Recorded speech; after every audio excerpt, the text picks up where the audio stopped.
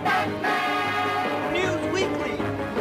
What's going on, everybody? Welcome back to another Batman News Weekly. This is episode 183 in year 4, and your boys just got back from the SHAZAM review, but don't worry, that is going to be covered at the end of the podcast. We will be giving our spoiler-filled review, so you don't have to worry about that. We will talk about it right before, in case you want to leave, watch the movie for yourself, or if not, you want to listen to us, and then maybe that'll convince you to go watch it. Hey, you can do that too. But right now, we didn't think we were going to have anything to talk about on this podcast, Batman-wise, and shit just came out last night and this morning. It's been kind of wild how quickly things can pop up in the middle of nowhere, you know? And I'm going to say, I think I want to dive right into it. I want to talk about this Ben Affleck article that came out because it kind of made me a little fucking annoyed with what he said. I don't know if I'm the only one that felt that way. I definitely saw people be like, oh, what does he mean by that way or whatever his quote was, as far as seeing the way James Gunn is going to make the DCE, the DCU. Yeah. My thing is so he said a lot in this article. So I want to preface that by saying that go read this for yourselves. I always think everybody should do their own research. Don't just take from some two fucking guys on a podcast talking about something. Go read this article for yourself. But there are just certain things that we saw in the article that we'll be talking about. He's being asked a lot of questions about life and whatnot. But of course, everything always comes back to him being Batman, him being in the Justice League, and him directing a Batman movie or something like that, right?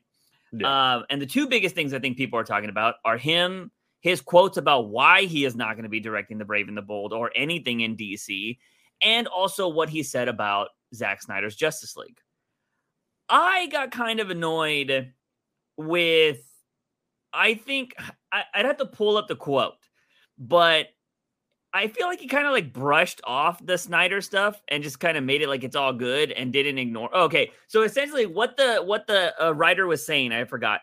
They were saying oh yeah, Zack Snyder's fans are kind of intense, right? And he was like, well, you can't argue against that. It is my film went from here to there. He just totally skips over Snyder bros being toxic fucks and not really kind of saying that they are intense or not. And he just goes on talking about oh, well, I can't argue against my movie doing better. And I'm just the exact quote, the first sentence says, say what you want. It's my highest rated career movie. Yeah. He completely disregards the actual comment of those fans are pretty intense. He's like, yeah, I don't care about that. It's my highest rated movie in my career. Yeah. Because he was mentioning how he would constantly hear people say that oh, your Justice League fucking sucked. And then it was crazy that he went from the bottom to the top. And now people are like, I love you in Justice League. You know what I mean? And I can understand that. I understand that perspective. Granted, I think both versions suck, but that's just me. But to kind of just this is what I've hated with that whole group. And this is why I don't like Zack Snyder that much anymore, because he won't fucking acknowledge the bad people in his community. That's the only thing that annoys me about him. I was a huge Snyder fan, even with his bad movies. Sucker Punch was fucking garbage, but I still went and watched it, and I still told people about it. There are things I love about that movie, and there are things that I know it's a garbage movie in my opinion. Yeah, but I just hate when people have toxic communities and do not fucking say anything about it. I just fucking hate it. And then especially people that are you take the praise and the good shit of the toxic community, but you don't mention anything about the bad shit. Really, I just hate it. It really annoys me. And so Ben Affleck sidestepping that just kind of rubbed me the wrong way. Because he was like, highest rated, I can't argue, man. They might, over here they're telling people to go kill themselves or fuck James Gunn and they hate everybody, but my highest rated movie, what can I say? Huh? Go fuck yourself, Ben. So I don't know how you feel about that, or what was something that did it annoy you at all? Any of this? It did annoy me, the quote that everybody is pulling, because I had told you when we were waiting for the movie today that the quote is, I have nothing against James Gunn. Nice guy. Sure, he's going to do a great job. I wouldn't want to go in and direct in the way they're doing that. I'm not interested in that. Mm-hmm. And so everybody's like, well, what do you mean in that way? Like, what does that mean? You know, kind of poking fun or taking a dig at James Gunn and his way of turning the DC universe in a, whether it be more comedic way or less serious way, more more comic book cartoony way. Like, we don't know. Right. But the one thing that I'm seeing a lot, just like you, I have started to mute a lot of these Snyder Bros. I hardly see anything Snyder related on my feed, but somehow it always shows up. Yeah. It always shows up. And a lot of these people are saying, oh, he doesn't want to work with James Gunn, but he wanted to make a Batman movie for Snyder. He wanted to make, but you made a good point when we were in the theater. He's still making Flash. He's still in the Flash. That wasn't with Snyder. Yeah. Snyder Bros are just totally ignoring that. They're just like, oh yeah, you know. And the delusion is so mind-boggling. And I just want to make this clear to anybody on the podcast. Like, oh, there's Juice just fucking hating on the Snyder Bros again. I don't like any delusional people, period. Like, and I've come across a lot. It doesn't matter if it's politics, if it's fucking anime, if it's fucking comics, anything, everyday workers. I have met just delusional people in every sense of life. And all of them, I think they're annoying. Like, I'm just like, how can you be this way? Like, it just blows my mind. And maybe there's just old man juice. Like, I just don't have time to deal with it anymore. And that's totally fine. I can totally see myself being just like, don't got time for it. And that's why I mute a lot of people nowadays. Because I don't know. I can't deal with it. Right now, the biggest delusion that I'm seeing is so much hate for Wonder Woman because King and other people are on it. Like, there are people that are just fucking shitting on it. Like, oh, everything he's done in the past. When King himself has said, I don't think I got her right in the past. And I didn't want to take on this project because she's so hard to write, which is something we've had discussions about before. And so I just don't see how you can still hate on a writer, because the way they're spinning it now is he's being so open with everybody being like, yeah, I didn't want this, but I got challenged and also kind of inspired by James Perez's death, right? Like, you know, he was there, and apparently George Perez, my bad. George Perez made like a video, I guess, because he already knew like it was his time, right? Like, I think he said that, right? He made the decision. He was like, I'm just going to go into, I think it's hospice care or whatever. I don't know if he did that exactly, but he said he wanted to spend the rest of his time with his wife and not having to keep doing treatments. So in that time, I'm assuming he made this video when he knew it was kind of his end time. And he talked about, according to Tom King, that Wonder Woman was one of the best things he did, or like it was one of his biggest challenges. And King took that. He was like, fuck. He was like, if this legend was able to take on this challenge, like, I should try to do it too. You know, are you challenging me, George? Are you challenging me? You know, I kind of took it from that vibe. And so like, and then now people are just like, oh, you don't even have a plan? Like, I was like, oh my God, dude. Like, it blows my mind. We have already known the way Tom King writes. Yeah. He doesn't have an overall plan. He has a good idea of some of the stories that he might want to tell with individual characters.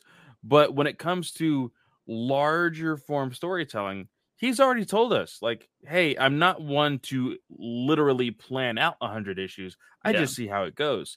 And although for me, that's not the best way to do it. Yeah. It happens with some people.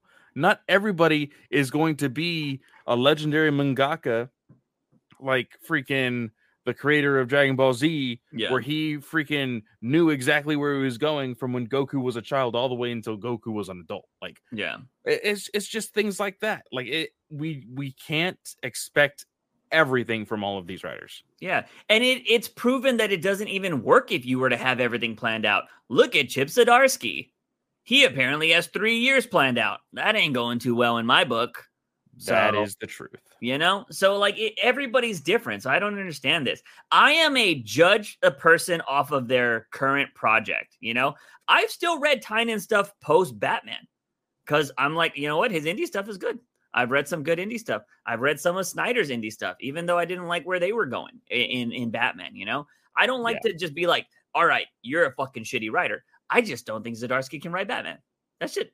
I haven't seen anything good of him writing Batman. But his other shit, apparently that Daredevil looks cool. Just going back and looking at where it's going to be ending and stuff, it looks dope.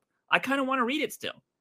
Yeah. But, you know, it's I don't know. I don't understand how people are like, oh, fuck that person. Like, I don't understand it. And I kind of feel that's kind of how some people are with the DC movies.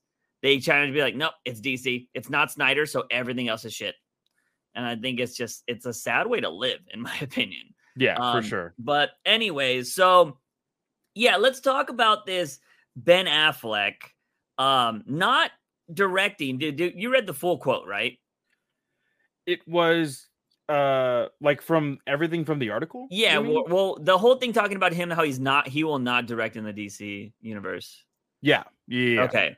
So, yeah, he basically said he's not going to be directing in the DC universe, which is the Snyder Bros kind of, you know, they took that off to do the Snyder stuff. They just using it to talk about Snyder. How do you, like, I said this in the Discord. I would be lying if I thought he was the perfect fit. Because I think a lot of people are like, well, he was Batman. He would be amazing. And he's won an Oscar. That doesn't mean you're going to make a good Batman film. Because he could be thinking, well, Batman should be like how I was Batman. But that's not necessarily, as much as I love that Batman, that doesn't mean it's going to make a good Batman movie. You know what I mean? So, like, I personally don't think he was the best fit, but I wouldn't have minded him directing Batman. Then you kind of brought up a different director who everybody wanted for Superman, but you said he should direct Batman. So why do you think that? I think just because he's interested. He's interested in being within the superhero world. Okay. And I mean, honestly, if he can't work with Henry as Superman, just give him a different character. And some people, I know you made the comment of like worried that he might make, think a realistic Batman. He might have, probably gone the route of realistic Batman or whatever. But I think with the notes and everything else that James Gunn is creating this universe with, I think Gunn is going to almost force people to be like, yeah, that's not us. That's Reeves. He's doing that. We're making a comic book accurate Batman. We're going to make a Batman that can fight along gods. Yeah. Like that's what his whole thing with chapter 1 is of gods and monsters. Like I think it's going to be a more comic book accurate Batman for sure. If he's going to have a puppet master behind him, the James Gunn puppet master, I give him the shot. I'm not saying he's a bad director or anything like that. My worry is that he would try to be realistic because the only thing I know him from is Mission Impossible. Which was really successful for him.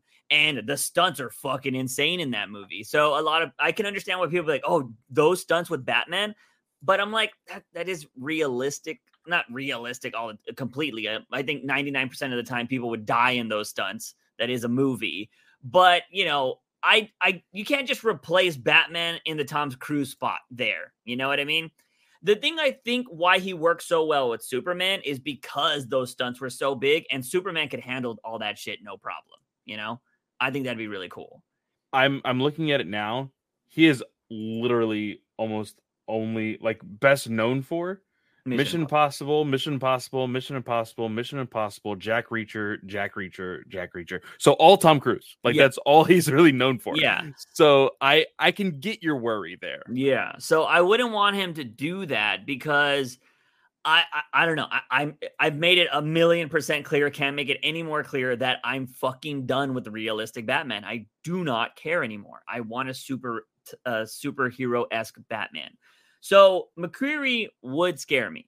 But if he had the puppet master behind him and it was like, no, you can't do it that way. You got to make it superhero. I'd be fine with it. Then you brought up Sam Raimi, who I don't know a lot of people that are saying this, but you say this is a fan favorite. It was in the realm of conversation more so around the time of course, Multiverse of Madness coming to theaters. His, of course, Spider-Man came up again.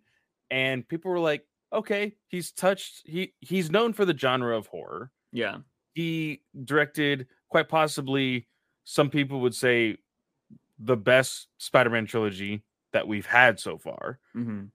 And with a character that could possibly do really well with some horror elements, along with being comic booky, Yeah. Sam Raimi might be the perfect guy for it. Yeah. I did not see Multiverse of Madness. I saw parts of it, so I cannot comment on that movie. Although what I saw, I thought it was okay. It was that Scooby-Doo joke that did me in. I was just like, fuck that. I'm not gonna watch that movie. Also, Spider-Man 3, one of the worst theater experiences I've had. Not necessarily because of the movie, but because of these two bitches that I was sitting next to that wouldn't shut the fuck up. Yeah. You told me about it. But the movie also was not good. Let's make that very clear. But loved the first two. So I don't hate Sam Raimi. I just not going to be my first pick for Batman. So two people that I would bring up, and I think one of them has wanted to direct Batman, but I also think he probably would try to be realistic, so I don't care about him too much. That being Darren Aronofsky, who Black Swan, Requiem for a Dream, all those kind of movies. I think he just did something recently too. Did he do? I think he did The Whale, if I'm not mistaken, or at least he might be a producer. I don't know if he directed it, but Darren Aronofsky, I believe, has been rumored to want to play with Batman as a character. Yes, he was the director of The Whale. Okay, so The Whale. So fucking high-class director there, does some fucked up shit if you've ever seen his movies, but he could even be really trippy in the shit he does. So I'd be like, okay, maybe he fucks around. Granted, I don't want to see Scarecrow again, but if you're doing trippy kind of things, there's plenty of Batman characters you could play around with Darren Aronofsky. But if I had a dream pick, this is never going to happen. I know it's never going to happen. Guillermo del Toro. I want G. I always try to do his initials. Guillermo del Toro to do Superman. Really? I want him to do Superman so bad.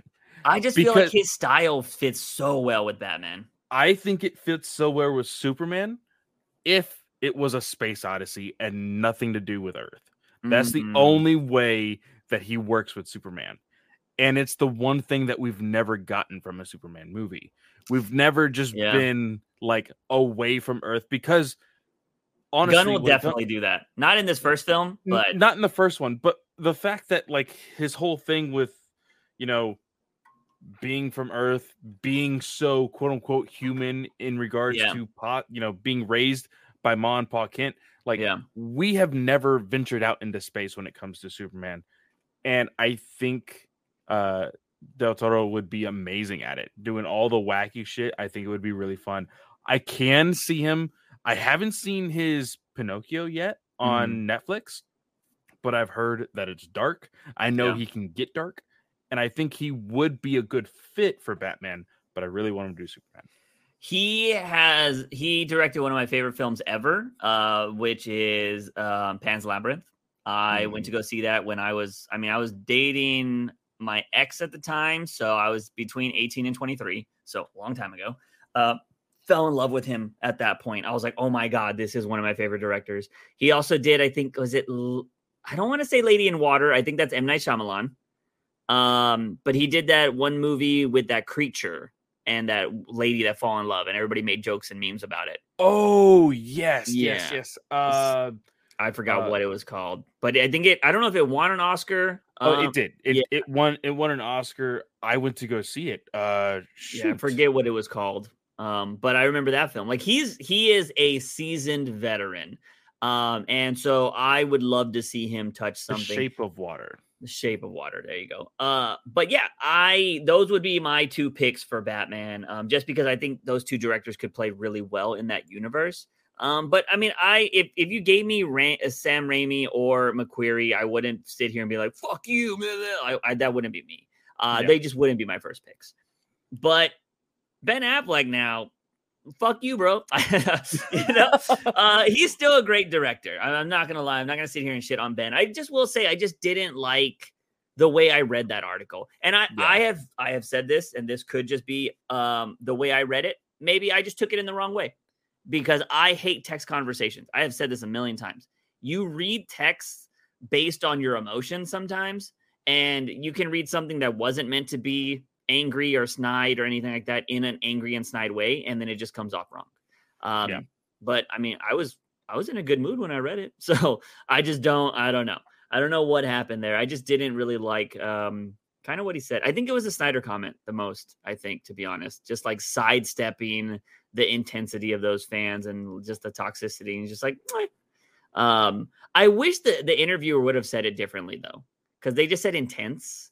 And I'm like, bro, say toxic. Like, granted, I think people say intense because they don't want to say toxic because they know there are some good Snyder fans, you know? Oh, no, but even still, he could have worded it to say, oh, some of those Snyder fans are pretty toxic. Yeah. You could easily work it to where you're pointing out only the bad individuals. Yeah. And they still don't do it. Here's the thing, too. I guarantee you, if we were to get every log of every Snyder bro ever, there is a bunch of them that probably talk shit that he quit being Batman. I guarantee it. I think so. Yeah. But I want to also point out, because I don't want this to be a shit on Ben Affleck thing. He talked about how that Justice League experience sent him to alcohol, which was, and I think we talked about that on the podcast. Like, he just did not look happy. He said it was one of the worst. Can you pull up his actual quote on it? Because it was fucking crazy. It was like worst experience. I will read this entire thing talking about the intense online presence of the Snyder fans. He says, "Say what you want. It's my highest rated career. I've never had one that went from nadir to pinnacle. Retroactively, it's a hit. All of a sudden, I was getting congratulated for the bomb. I was getting congratulated for the bomb I'm in. But I was going to direct The Batman, and Justice League made me go, I'm out. I never want to do any of this again. I'm not suited for it. That was the worst experience I've ever seen in business, which is full of some shitty experiences. It's broke my heart. There was an idea of someone, Joss Whedon, coming in like, I'll rescue you and we'll do 60 days of shooting and I'll write a whole thing around what you have. I've got the secret." And it wasn't a secret. That was hard. And I started to drink too much. I was back at the hotel in London. It was either that or jump out of the window.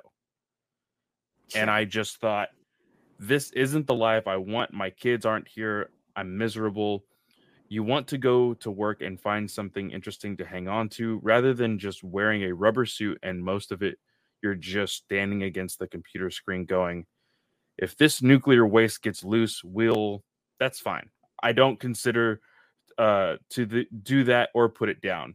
But I got to a point where I found it creatively not satisfying. Also, just you're sweaty and exhausted. And I thought, I don't want to participate in this in any way.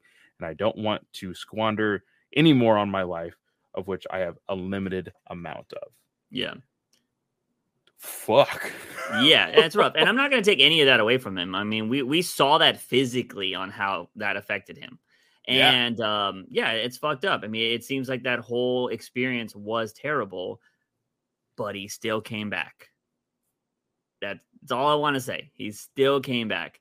So yeah, I think he in no way needs to direct a movie. And also, I also want to point out, because a lot of people are going to be like, yeah, everybody just fucks him over. He's not able to do things his way. Something had to have been going on with his movie if they didn't want to move forward with it. You know what I mean? It wasn't just that, because you had Jeff Johns behind that Batman movie as well, like co-writing it. Yeah. And I just can't see like that being bad. As much as people might hate Jeff Johns or whatever, he's proved that he's a phenomenal writer. So I think there's probably a little bit of something that Affleck wanted to do with Batman that they just didn't agree with, you know? And that's why they also went and got Reeves, you know? So yeah, I don't know what was going to happen there. I don't know we'll probably never know what happened there, but he made it all clear. I mean, it seemed like it was a terrible experience. And I have no problem with people changing their outlook on life. I mean, he obviously hit rock bottom in that situation. And I'm glad that he decided he'd rather be with his kids and stuff than having to deal with that shit.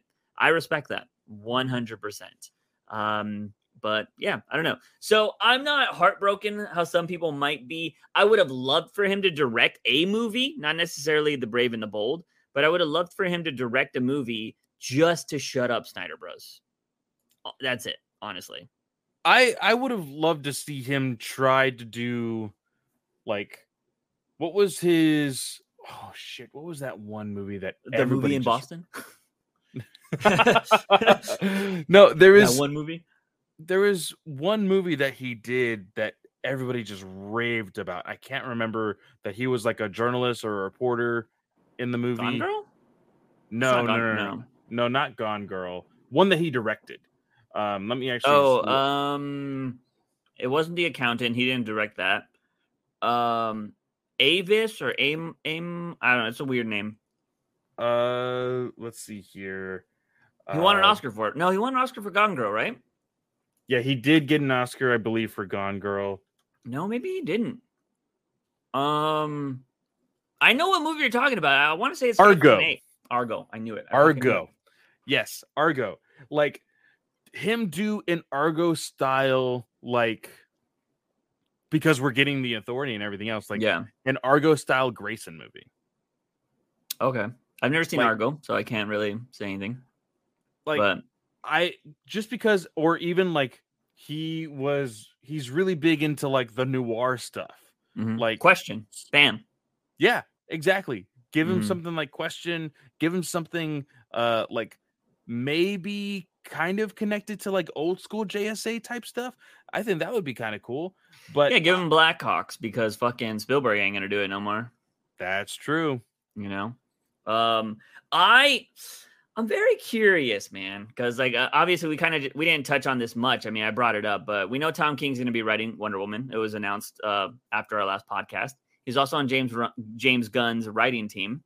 Mm-hmm. He's also the one that broke that James Gunn is directing Batman. A little loose lips there, Tom King. Directing Superman. My bad. Loose lips sink ships, as they say. So, do we think that Tom King's going to be maybe writing for what could be Wonder Woman in the future? Because the rumors are that he's going to... We know Tom King loves to play with eras, right? We know he has no problem going back in time and telling a story. He now has a character that could be throughout time. So I'm really excited about that. This is the first time we're going to be able to see that. True. But could he be maybe dropping a template for what we're going to see in the DCU? Curious. See, I don't know, because I know this is kind of a sidestep from what we're talking about, but James Gunn did also say that Wonder Woman is going to be setting her foot in animation first, before we see her on the big screen or the small screen in live action. Yeah. So maybe I think it would be easier because I personally, without King saying anything, I cannot look at a project and be like, oh, that's definitely Tom King's writing when it comes to live action stuff. He's written a whole bunch of TV stuff and a whole bunch of TV or movie stuff, but I have no idea what he's worked on. Yeah. Like, I don't think he's shared any of that because I think he uses a pseudonym. Mm-hmm. But now that he's working on DC content, he wants to use his name. Yeah. So I could see him very easily going from comics to animation. Mm-hmm. Very easily. Yeah. Yeah. It'll be interesting. But yeah, so there's the news about Ben Affleck saying that he will not be a part of the DCU, which is totally fine. The next biggest thing, which, Clay made a joke about this in the Discord of, James Gunn smashing part of our podcast, there was this big hoopla about the rights to Batman on TV. Because somebody came out and said, this random Twitter account, which there's so many of them, said that there's a legal battle brewing between Fox, Warner Brothers, and somebody else. I forgot who the other person was. Fox, Disney, and Warner Brothers. All three of them. And technically, Disney does own Fox, but Fox is still their own property. That's what a lot of people don't understand. Yeah. Even it's the news portion. Yeah, even Disney created a 20th Century Fox, or not Fox initially with their name, but they created a 20th Century comic book publishing for their Planet of the Apes, Aliens, and Predator comics coming in the future. I didn't know that. Huh. Yeah. Interesting. So this tweet was saying that we will not see, or Robert Pattinson cannot be Batman in the Penguin Matt Reeves show because of this legal battle, but he can be Bruce Wayne. He can be Bruce Wayne or the Drifter. Yeah, which who fucking cares about that guy? Like, the Drifter is basically Pattinson's version of Matches Malone. Yeah, like, let's be completely honest. Yeah, he should be Matches Malone. Like, yes, just do that, especially with all this mob shit coming on. If he's gonna be in the show, he should be Matches Malone. Do you know what I would love? Honestly, in all honesty, if we are no longer being those people that are like, fuck this universe, and now we're considering, hey, it's a separate thing completely, we're okay with this. If we find out that there was a heavily make-upped Robert Pattinson that was secretly Matches Malone in the Penguin, but we don't find out until after season 1, I would be impressed. That'd be great. I don't think we would. There's no way we would miss that. I don't think like that would get out. You're thinking like he's just in a cameo. Like you're thinking it's like Tom Cruise in Tropic Thunder.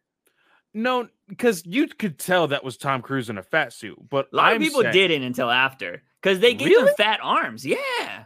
Yes, they did give him fat arms, but his face was just Tom Cruise with like weird giant glasses. Yeah, true. But he wasn't like in the trailers and shit, if I remember correctly. True, he wasn't in the trailers. I think the only one that ended up in the trailers because he was, if I remember correctly, wasn't Matthew McConaughey also in Tropic Thunder? Yeah, he was the agent to Bruce, Ben Stiller. Yeah. So I think you only saw Matthew McConaughey in the trailers. You never saw Tom Cruise. Yeah. Speaking of that movie, love that Ben Stiller defended it recently. Yes, he was and so did Robert Downey Jr. Yeah. He really needs to defend it. But like, I love that he was like, it was controversial when we made it. So like, I love that. I want more of that. Doesn't mean you should be a dickhead and just do controversial stuff to be controversial, but there was a lot of satire in that movie, which I think a lot of people ignore. But anyways, so yeah, big hoopla on Twitter. Oh no, Batman can't be in this because Fox and blah, blah, blah. James Gunn shut that shit down real quick. Yeah. He was like, not true. That's it. Now, here's the thing though. So, the whole conversation around this started to build up before James Gunn said anything. And, of course, Casey Walsh actually made a comment on it. I was talking to him about it, and he said what we all knew before. WB had this weird thing about if Batman is if a character, not necessarily just Batman, but if a character is going to be on the big screen, they cannot be on the small screen. Yeah. Don't know why, but it was just a choice that they made.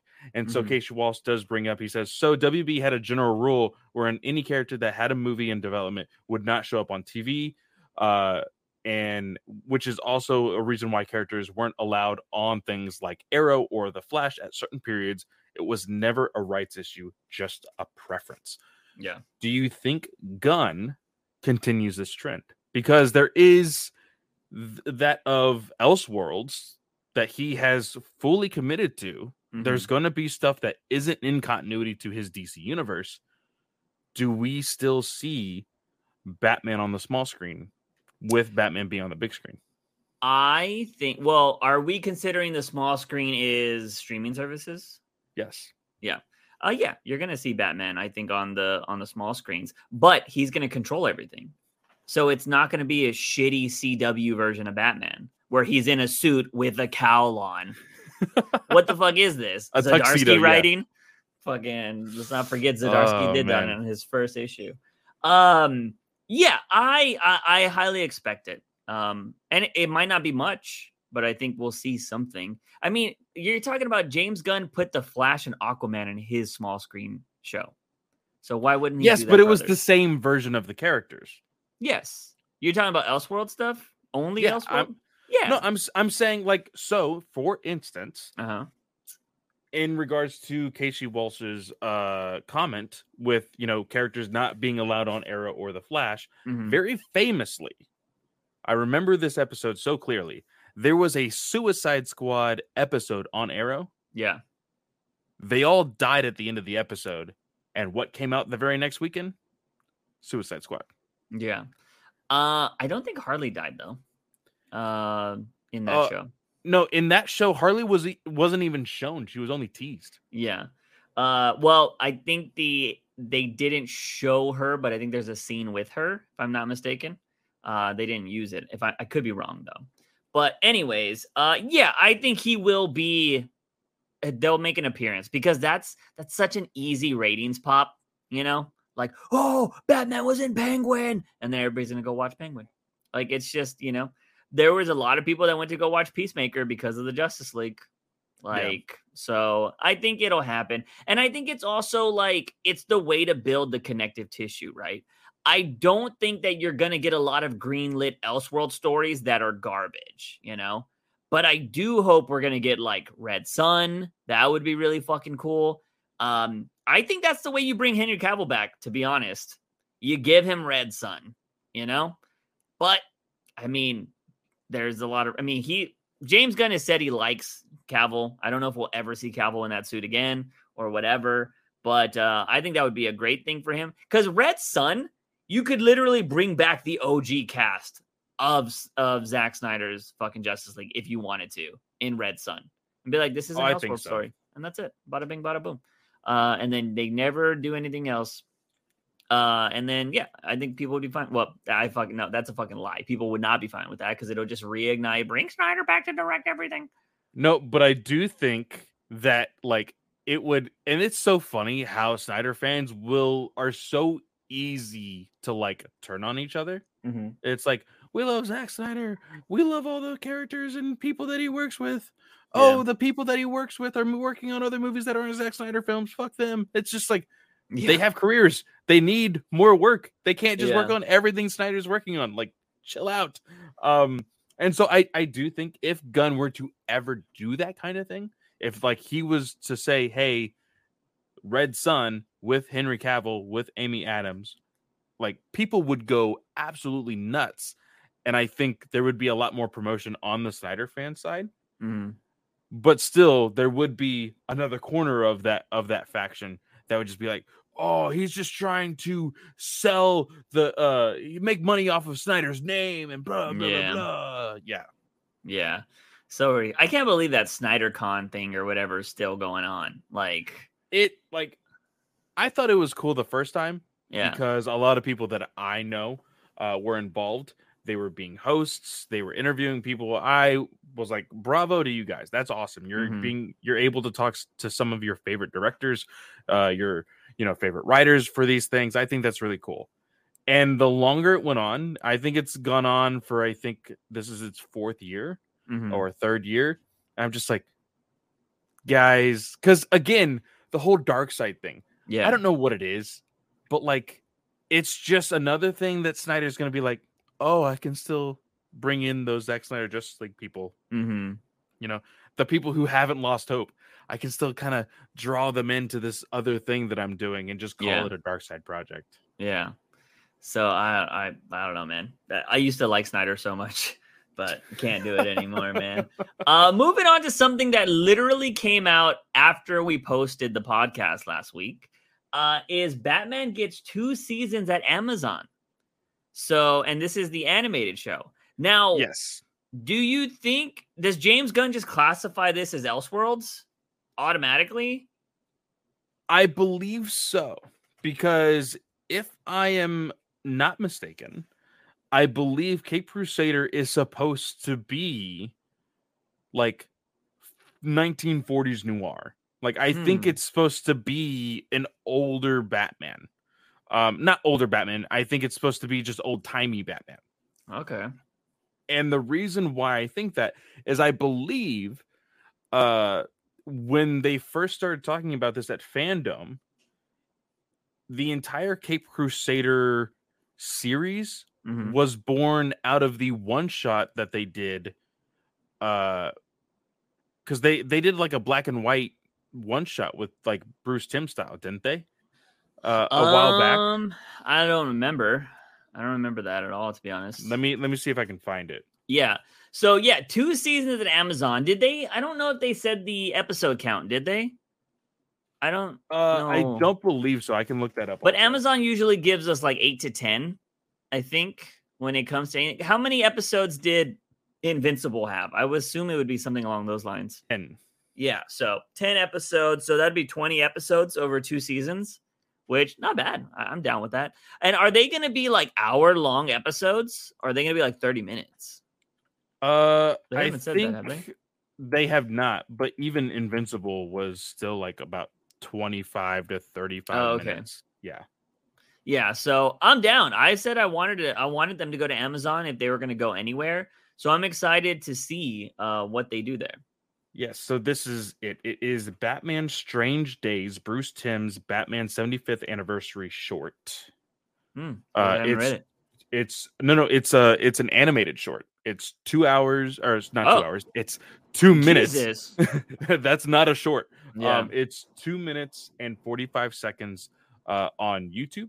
I will even share the link over at our Discord. So if you would like to join, of course, the link is always down below on the YouTube feeds. Yep. And we can make sure that it is also in the show notes down below in audio format. But we talk a whole bunch in there, anything and everything, Batman, gaming stuff, whatever. Yep. But I will make sure to share that right now. Cool. So yeah, I'm excited about that, but we haven't seen shit. So there's not really much to talk about besides it getting 2 seasons. So it'll be here to stay for 2 seasons. So that's nice to see. But moving on from that, it looks like we got, I don't even know what this is. Riddler's Secrets in the Dark? Yes. So the audio podcast, the one that you haven't listened to, Batman Unburied. Okay. Hassan Minaj's character, the Riddler, is getting his own audio drama. That's cool. I love Hassan. I think he is absolutely amazing as a person. He is getting his own podcast, his own audio drama, should I say. So the story broke out. It says here, Spotify and DC are teaming up once again for a new original podcast entitled The Riddler Secrets in the Dark. Actor Hassan Minaj announced the new series on Thursday with a short introduction video about his next ongoing outing as the character. I can also share this at the Discord as well. Minaj confirmed that more characters from Batman Unburied will appear in the new series, including Batman, Barbara Gordon, and Alfred. Nice. I actually really hope he takes over The Daily Show, because he left The Daily Show to go do his own show on Netflix. Then Netflix fucking canceled it. And then Trevor Noah left in December. And I really hope he takes over The Daily Show. They're doing that whole like rotating host things right now, kind of like Jeopardy did. But I really hope he gets it because he is awesome. So, so that's pretty cool. I didn't even finish the Harley Quinn one, but, with Christina Ricci in it. It was cool for what I was listening to, although I wasn't really feeling the Joker in that. So I have said the Joker does turn into more of his own thing. Mm-hmm. I did like Justin Hartley as Batman / Bruce Wayne. I overall really enjoyed that series. Now, Batman Unburied, that one was a little odd.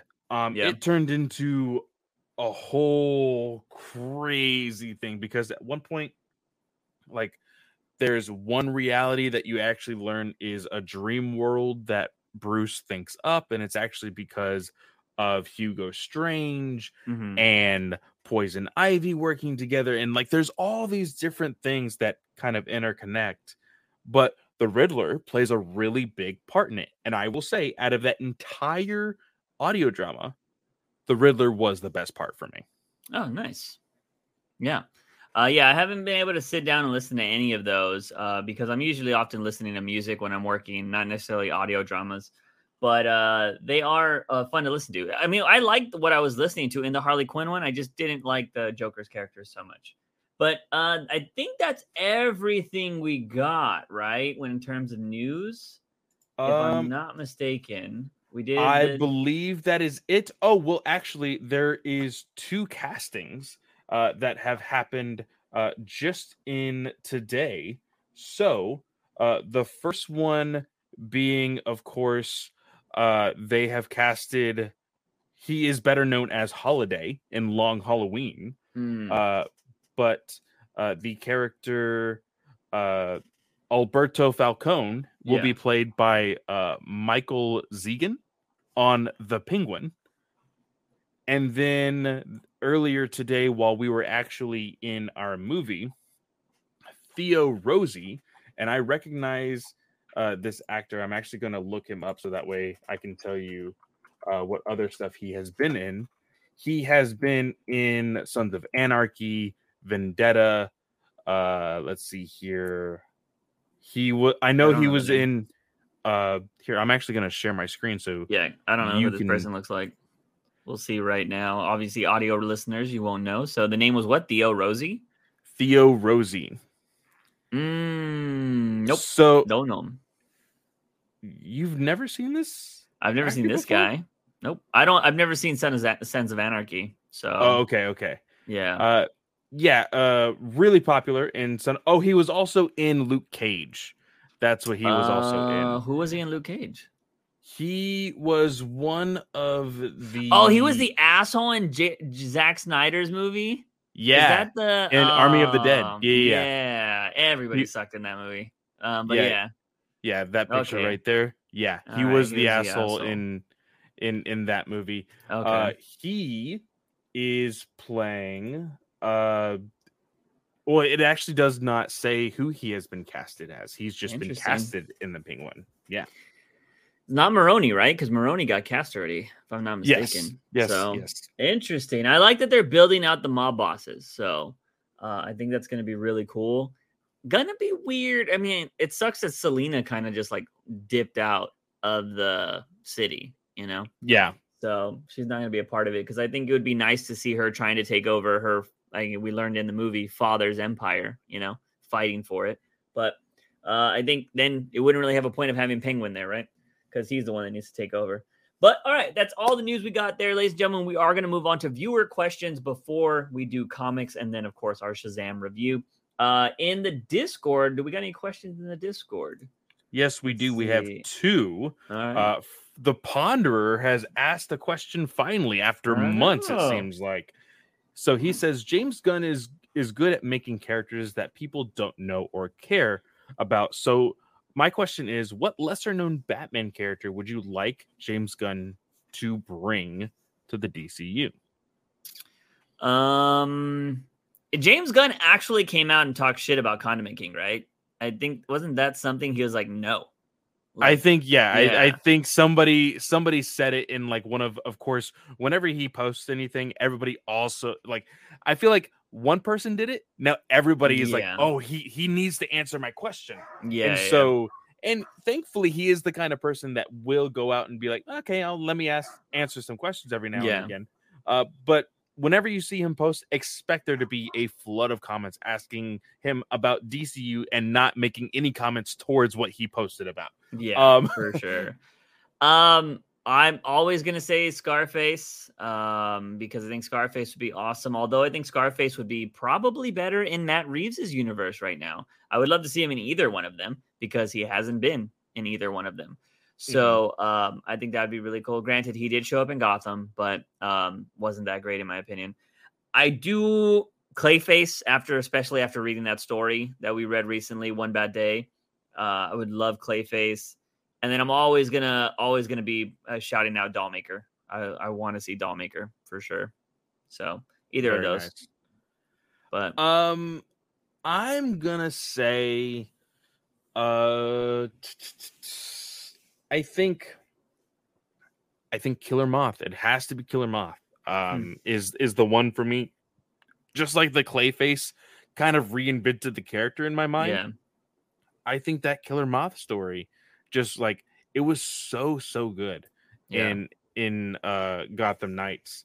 If not Killer Moth, again, going to the handy danny villains list over on DC Database. I think if we go super DEF tier list, Dude, I'm looking at it now. Mhm. There's Condiment King. Mhm. 2 names above Condiment King. Clock King. Clock King Now- would be cool. Now, again, it may only be because it's probably alphabetized. Yeah. But because it's so low in the list, I'm just like, oh, come on. Clock King has to be at least a little higher than Condiment Yeah. King, right? Clock King's fire. He'd be a good villain for sure, I think. I would say this is way out of left field.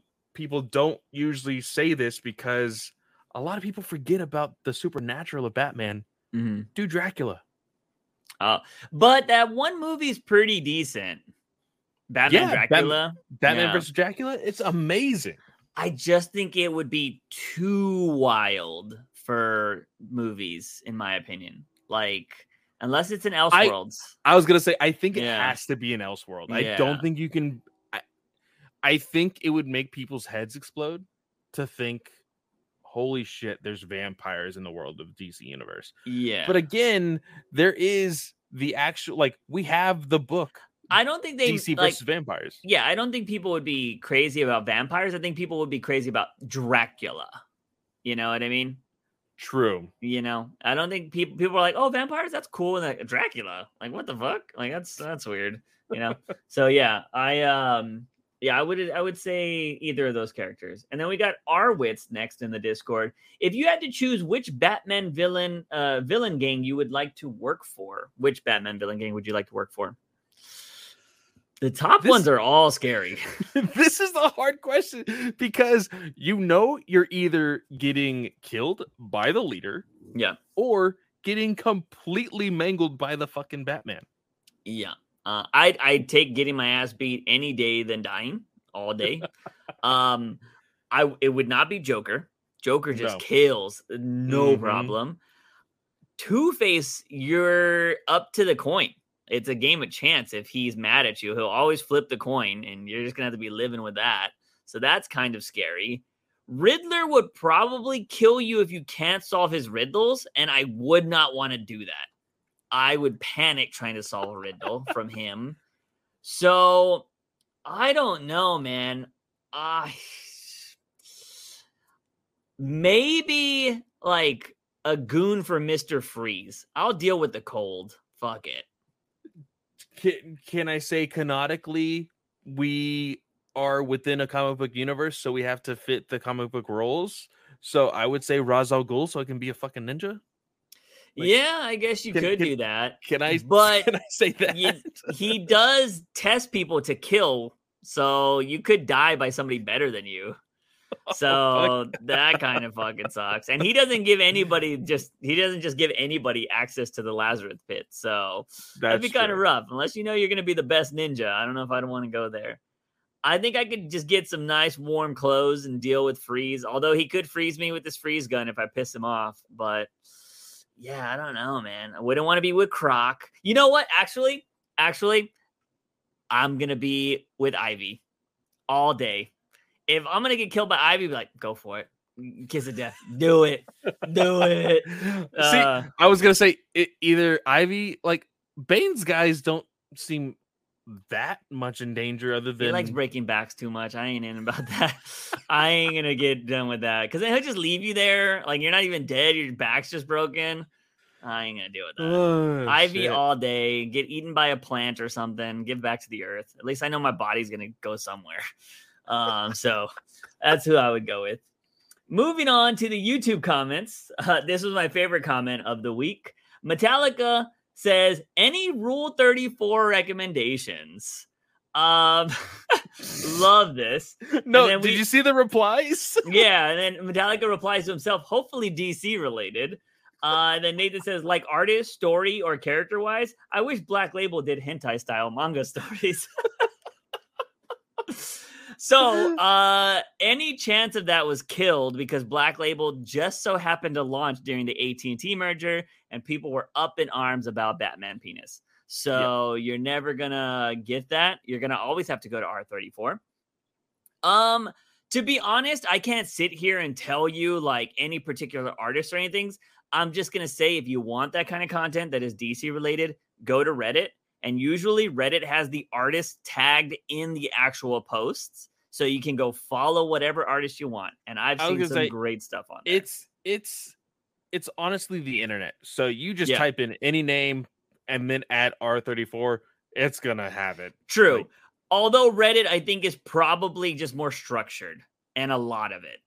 True. You know, so I'll go with that. I recently saw Batman, Catwoman, and Wonder Woman. And I was like, hey, whoa, what's up? So, you know, that Tom King issue that, you know, they mentioned it, done, R34. Oh, you know what? I will go ahead and shout an actual DC artist. She hasn't worked on anything for a while, but her Twitter account is the Final Fantasy one? Babs Draw. Oh, no. Babs. Yeah, I know who you're talking about. Babs Tar is her Twitter. She did the Batgirl. She did Batgirl stuff, but her R34 stuff is a lot of Harley Ivy. I actually subbed to her Patreon for a month to check it out. So yeah, I support. But yeah, I checked out her stuff. She's actually a really good artist, even outside of the R34 stuff. So Babs is cool. Also, the Final Fantasy chick. What's her name? Oh yes, that is. I don't follow her, so but Jen Bartel. Yeah, Jen Bartel. She's really good. She also did like shoes and stuff, which was pretty crazy. So yeah, lot of amazing artists out there, and it's funny because you'd think they would be dudes, but they're not all dudes. There's a lot of female artists that get into R34. So, so the internet, I would just recommend. So there you go. Moving on to Eduardo de la Cruz. Who would fucking win? Deathstroke versus Reaper, Overwatch. Condiment King versus Moonman Rider. I'm not going to lie. When I read this the other day, I fucking laughed out loud. And then Nolan's Joker versus Reeves Riddler. Come on. Is that even a question? The Nolan one? Yeah, I don't. There's no competition. Yeah, there is no world where Reeves's Riddler beats Nolan's Joker. Yeah, in no world. Yeah, not at all. He beat Batman. People forget that. Yes, he did. Yeah. I just have to ask, Eduardo, are you playing a lot of Overwatch right now? Because even Overwatch, like I said in our, I'm pretty sure last podcast, they actually have a sponsored thing with One Punch Man, and Soldier 76 is Moomin Rider. Really? I didn't see the skins. I've only seen the what's his Padawan's name, pretty much, the robot guy. I can't remember it. It's been so long since I've watched One Punch Man. Yeah, but yeah, him. I've been watching just funny clips lately, but yeah, I'm going Deathstroke. I think Reaper just has the guns. Granted, he has some abilities, but I don't know. I'm going to go Deathstroke over Reaper. I feel like Deathstroke's been in all of these, kind of just like Condiment King. I think somebody wants us to not pick Deathstroke. So I'm bringing that One Punch Man one's hilarious. He doesn't have the cape though? Oh, he does have the cape. Okay. He does have the cape. So this is a hard thing for me when it comes to Deathstroke and Reaper. Mm-hmm. I soloed Reaper a lot when I was playing Overwatch, the first one. Yeah, I thought Reaper was OP. Reaper was cool. The game. Yeah, and I love the matchup just because of who Reaper is and the Overwatch universe and everything. Mooman Rider, can't believe. But I think I'm gonna have to just give it to Deathstroke. Like, he is kind of unbeatable. I'm trying to get a good picture of the Moomin Rider. Those are really good skins. Yeah, they are. But I just like, if the community wasn't as toxic as it is, I would play more Overwatch. Yeah, fuck that. I actually like Apex because Apex has such a good ping system. You don't need to talk to your team. Yeah. But yeah, I quit Overwatch the moment that Blizzard fired that guy from the team for speaking out against China. So I said fuck them, and I deleted the game from my console. So granted, I'm sure there's something out there that I support that's bad. I'm just saying I thought that was really shitty of them. So that's why I stopped playing. Everybody picks their own battles. They even gave him an end of like a play of the game bicycle. That's pretty cool. Emote. That's pretty cool. With that being said, though, Mooman Rider all day. over Condiment King. Yes, 100%. Moonman Rider's taken a beating and survived. Yeah. Yeah, so like that's not even a competition. Although you made me laugh, I'll say that. But there's no competition there. Moonman Rider's got the biggest balls in the One Punch Man universe. I mean, he rides a 100%. bike everywhere. You know how good those calves look? Like they gotta be looking great. So yeah, Moonman Rider all day. We got up next, we got Alexis Barrera. What Batman moment / decision made you rage out? Like, fuck this book. The last few years? Man, I'm trying to remember. The run hadn't even officially started yet. Mm-hmm. And I remember listening to Word Balloon with Tynan, Mm-hmm. and him making the comparison of Batman and Ghostmaker being the Naruto and Sasuke of the DC universe. Yeah. And I said, fuck this guy. Yeah. You cannot just immediately bring in a new character and be like, oh yeah, this is the Naruto and Sasuke of the DC universe. Yeah. You can't do that. Yeah. I most recently, because I'm pretty sure you listeners probably have a better memory than I do of things that have pissed me off, because I've definitely had many rants on this podcast. The most recent one I can think of, though, that I like blatantly remember is issue 125, where Catwoman, it looked like Catwoman was fucking what's his face. I don't even fucking remember that guy's name anymore. But that, you know, wannabe character, you know, was it, we were calling Wish Ghost Rider or whatever, Ghostmaker or whatever. Valmont, there's his fucking name. Yeah. I was just pissed at that. And then obviously it turned out later that was the case. But I was like, are you fucking kidding me? Like, that's exactly what we're starting your issue off with. And that's just me loving Batcat, but it was for no reason. And so that really pissed me off. I think before that, another Zdarsky moment was him having Batman use a gun and shoot somebody in his, before Batman or whatever the fuck that the Dark Knight something book. And before that was his fucking urban legend story. So Zdarsky has been taking all the golds lately for books that have made me be like, are you fucking kidding me? The smiley dude. Yeah, Batman's greatest wish is being able to kill the Joker. Like, come on, man. So Zdarsky takes the cake. I actually think I might dislike Zdarsky's writing more than Tynan. Because at least Tynan had characters. Well, no. I was going to say, at least Tynan got Harley right. Yeah. There was something to like about his book a little bit. But I will say this, Chip is getting a good Tim Drake at the end of the story. True. Yeah, I don't know. But I'm curious what would have happened if Tynan had the luxury of backup stories. So, because he didn't, if I'm not mistaken. He just had to write everything in his book. I feel like what's his name's kind of cheating with two different things. Granted, his Catwoman was also terrible. So, but I just read a tweet from Mr. Gunn himself that will deeply involve our talk of Shazam. Oh, okay. Something we can start off the part of it with, or we have to do it after? Do we need to talk about the review first? Yeah, it's having to do with the other stuff that we saw in the movie. Okay. All right. We'll be talking about that later on. But yeah, Zdarsky, and that's all I'm gonna say. Fuck him. So sorry. His other stuff's good. Zdarsky, if you ever listen to this, anybody ever clips this out of context and sends it to you, I think you're a good writer. I just don't like you on Batman. I'm sorry, you know? Yeah. Anyways, moving on to Clay. If Batman was put in Attack on Titan, the Attack on Titan world, how would he and his tech do there? How would it affect the story? So are you caught up on Attack on Titan? I am not caught up, but I know the premise of Attack on Titan. Like, you just even if you were to throw him into the first season of Attack on Titan, I think that's good for this question. Okay. Now, the only thing is, it's almost like throwing Batman into, like, if you guys have ever seen Batman Ninja, the movie, it's like it transfers him into a very like feudal Japan, where like there's not a whole lot of high tech, but at the same time they were able to have like mechas and shit. I mean, bunch of monkeys turned into a mecha. Yeah, it was wild. It was very wild. anime.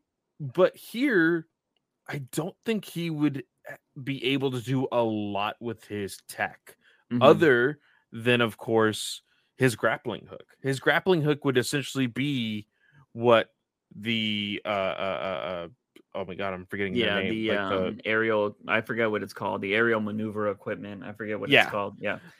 That would essentially be that. Or he would see how they make it and take parts from his Batmobile that probably isn't functioning in that world or whatever and make his own. I think it would do well. Now, here's the thing, though. His no-kill rule, in the sense of finding out some of these Titans are actually humans, I think that would hinder him a little bit. What do you think? So, well, if we're going on season 1 alone, because I'm caught up, so I know what happens. If we're going off season 1 alone, I think that means Batman would be trying to figure out how everything happened. He'd be very detective. He would be trying to figure out what's in that damn basement that they reference, right? He would constantly be trying to figure out, is there a way? Because in season 1, nobody knows how the Titans are the Titans. Like, they're just the Titans. Like, you've lived with it for centuries, right? They've been outside the wall. Everybody's been okay, yada, yada, yada. So I think Batman, you would see a lot of detective work from Batman, trying to figure out what exactly the Titans are. But I think if he were to walk into that, he would probably see a lot of the people killing Titans, and he would be like okay with it at the start until he finds out what they really are. You know what I mean? And then I think he would change.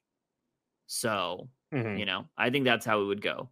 But he would probably tell them, like, yeah, the base, the nape of the neck is the best thing. We can do this. I actually have explosives that can take them out in one shot or whatever, You don't have to risk all that. We just got to get better at shooting the back of the neck or, something along those lines. So I think Batman would do something like that. Maybe he would try to come up with some kind of like sleep type thing, because he would want to catch a Titan like alive, right? To kind of study it or whatever. So yeah, I'm pretty sure.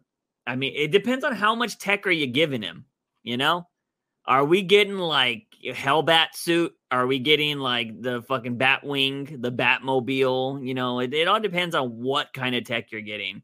Are you getting the Justice Buster?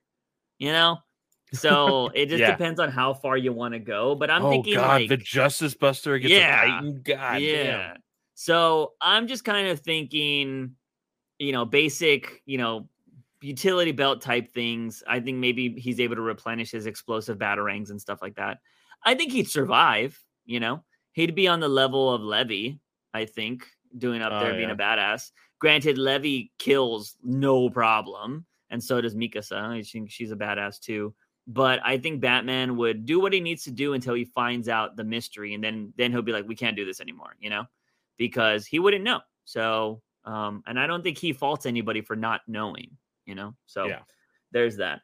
Moncre says, would you rather see a Burton Clayface, Nolan Firefly, Batman the Animated Series, Pig? I really like this question. Yeah. I think because these are all very different, very different. I was gonna say, to me, Nolan Firefly's at the bottom. Yes, that's for me. It's so simple. It is simple, and honestly, I think we would have gotten it if Batgirl. I think that the way they were probably making Brendan Fraser was quite possibly the like most realistic way to make Firefly. So that's what I think there. As far as Batman the Animated Series Professor Pig, though, I don't think he would have been as scary as I would want him to be. Yeah. So I think that is like, and it's hard because Burton Clayface, Burton Clayface in 2023 or Burton Clayface in the 80s and 90s? I don't think you could really do it in 80s and 90s. I don't think Yeah. so. But now I think Burton Clayface now with technology and everything would be great because I think Burton would get a bunch of his actor friends to play various Clayface roles. He would have Clayface turn into different people, and like he would be like, "Oh, I'm going to cast you for this one thing. You're going to be Clayface, but only for this scene." And I think that'd be really awesome. So, man, you would see Keaton, Johnny Depp, everybody. Helena Bonham Carter, is that her name? Mm-hmm. Yeah, she would be Clayface at one point. Like, yeah, it would be amazing. So, and you could also, I'm telling you, you could just make that fucking movie. That fucking issue of One Bad Day. So, all right. Next up, we got Nathan, which says, which of these villain team-ups would be the coolest to see, assuming they're all well-written? Clock King / Calendar Man, Pig / Dollmaker, Scarecrow / Mad Hatter. I feel like Scarecrow Mad Hatter is kind of easy or like done before. Not necessarily done before, but I feel like we've seen enough of those two characters that the team up wouldn't be so great. Pig Dollmaker would be vicious. I think that'd be kind of awesome. That would be pure nightmare fuel. I think. Yeah. And Clock King Calendar Man I would be interested to see the scheme they come up with. I think that the Scarecrow Mad Hatter would be in this way of thinking, Scarecrow Mad Hatter and the main title of Batman, Pig Dollmaker, Clock King Calendar Man, pure detective stories. Put them in. Yeah. Because I mean, Pig Dollmaker though, they both kill people and use their bodies for their amusement. So yeah, that would be fucking crazy. I really want to see them in live action one day. But yeah, I think the story for Clock King and Calendar Man would be some awesome shit. I would love to see that. But yeah, I don't know. So I'd probably go either the first two. Scarecrow, Mad Hatter, I'm not that interested in. And last comment we got is from Jason Todd. What villain would make the best hero and why? I feel Bane is smart and strong enough to redeem himself. So I guess we can't pick like Harley. You can't pick Ivy. You can't pick Catwoman. So all the Gotham City Sirens, they're all basically anti-heroes now. Who else? Let's see. Can't really pick Clayface because he's been kind of on both sides recently. Mm-hmm. And it's hard. Yeah, it's hard to kind of been there too. It's hard to choose anybody who's also been on the Suicide Squad. True. Would be the best hero because I mean, if Clayface hadn't been a hero or a good guy at one point, I would say Clayface because he could be anybody. Yeah. But you know, I like that they made him evil again in that book, or it seems like that's what they're trying to do. So I don't mind him staying there. Would make the best hero. I don't know, man. That's a good question. Because Bane. Well, here's the thing. One Bad Day kind of put Bane there, and I don't really care for it. Yeah, you know. So make him a more spy-like human target. Hush. Maybe. I mean, but like, again, I would love to see like a One Bad Day or something of how how Hush like recovers and does his stuff because like he's so good at what he does, like the training and stuff. So yeah, he'd be a good spy for sure. I want to say Man-Bat, but he's also kind of doing good. So how about this? Because I feel like there's an Elseworld where this actually happens. But nobody has written it yet. So I'm probably putting my foot in my mouth for somebody to steal my idea. The Court of Owls. As good guys? Yeah. Yeah, I mean, I could see that. Where are they like a secret society that does well? Yeah, a secret society that does good. And although their methods are inhumane in nature, they are basically preserving the fact that there will always be a guardian in Gotham because they're protected by zombies. I could see that. Okay, I could. It'd be interesting. It's better than a lot of the recent Court of Owls shit we got. Which weren't they supposed to do more Spawn Batman books? What happened with that? That feels like it's been like 6 months. It hasn't been that far along, but I feel like, again, when it comes to Todd McFarlane, he likes to think that he is an event type person, and I'm sure they're just waiting for the right moment. Yeah. Yeah. I don't know, man. That is a tough question. Because a lot of the ones that you think would probably be good heroes, people have tried to do that already. You know?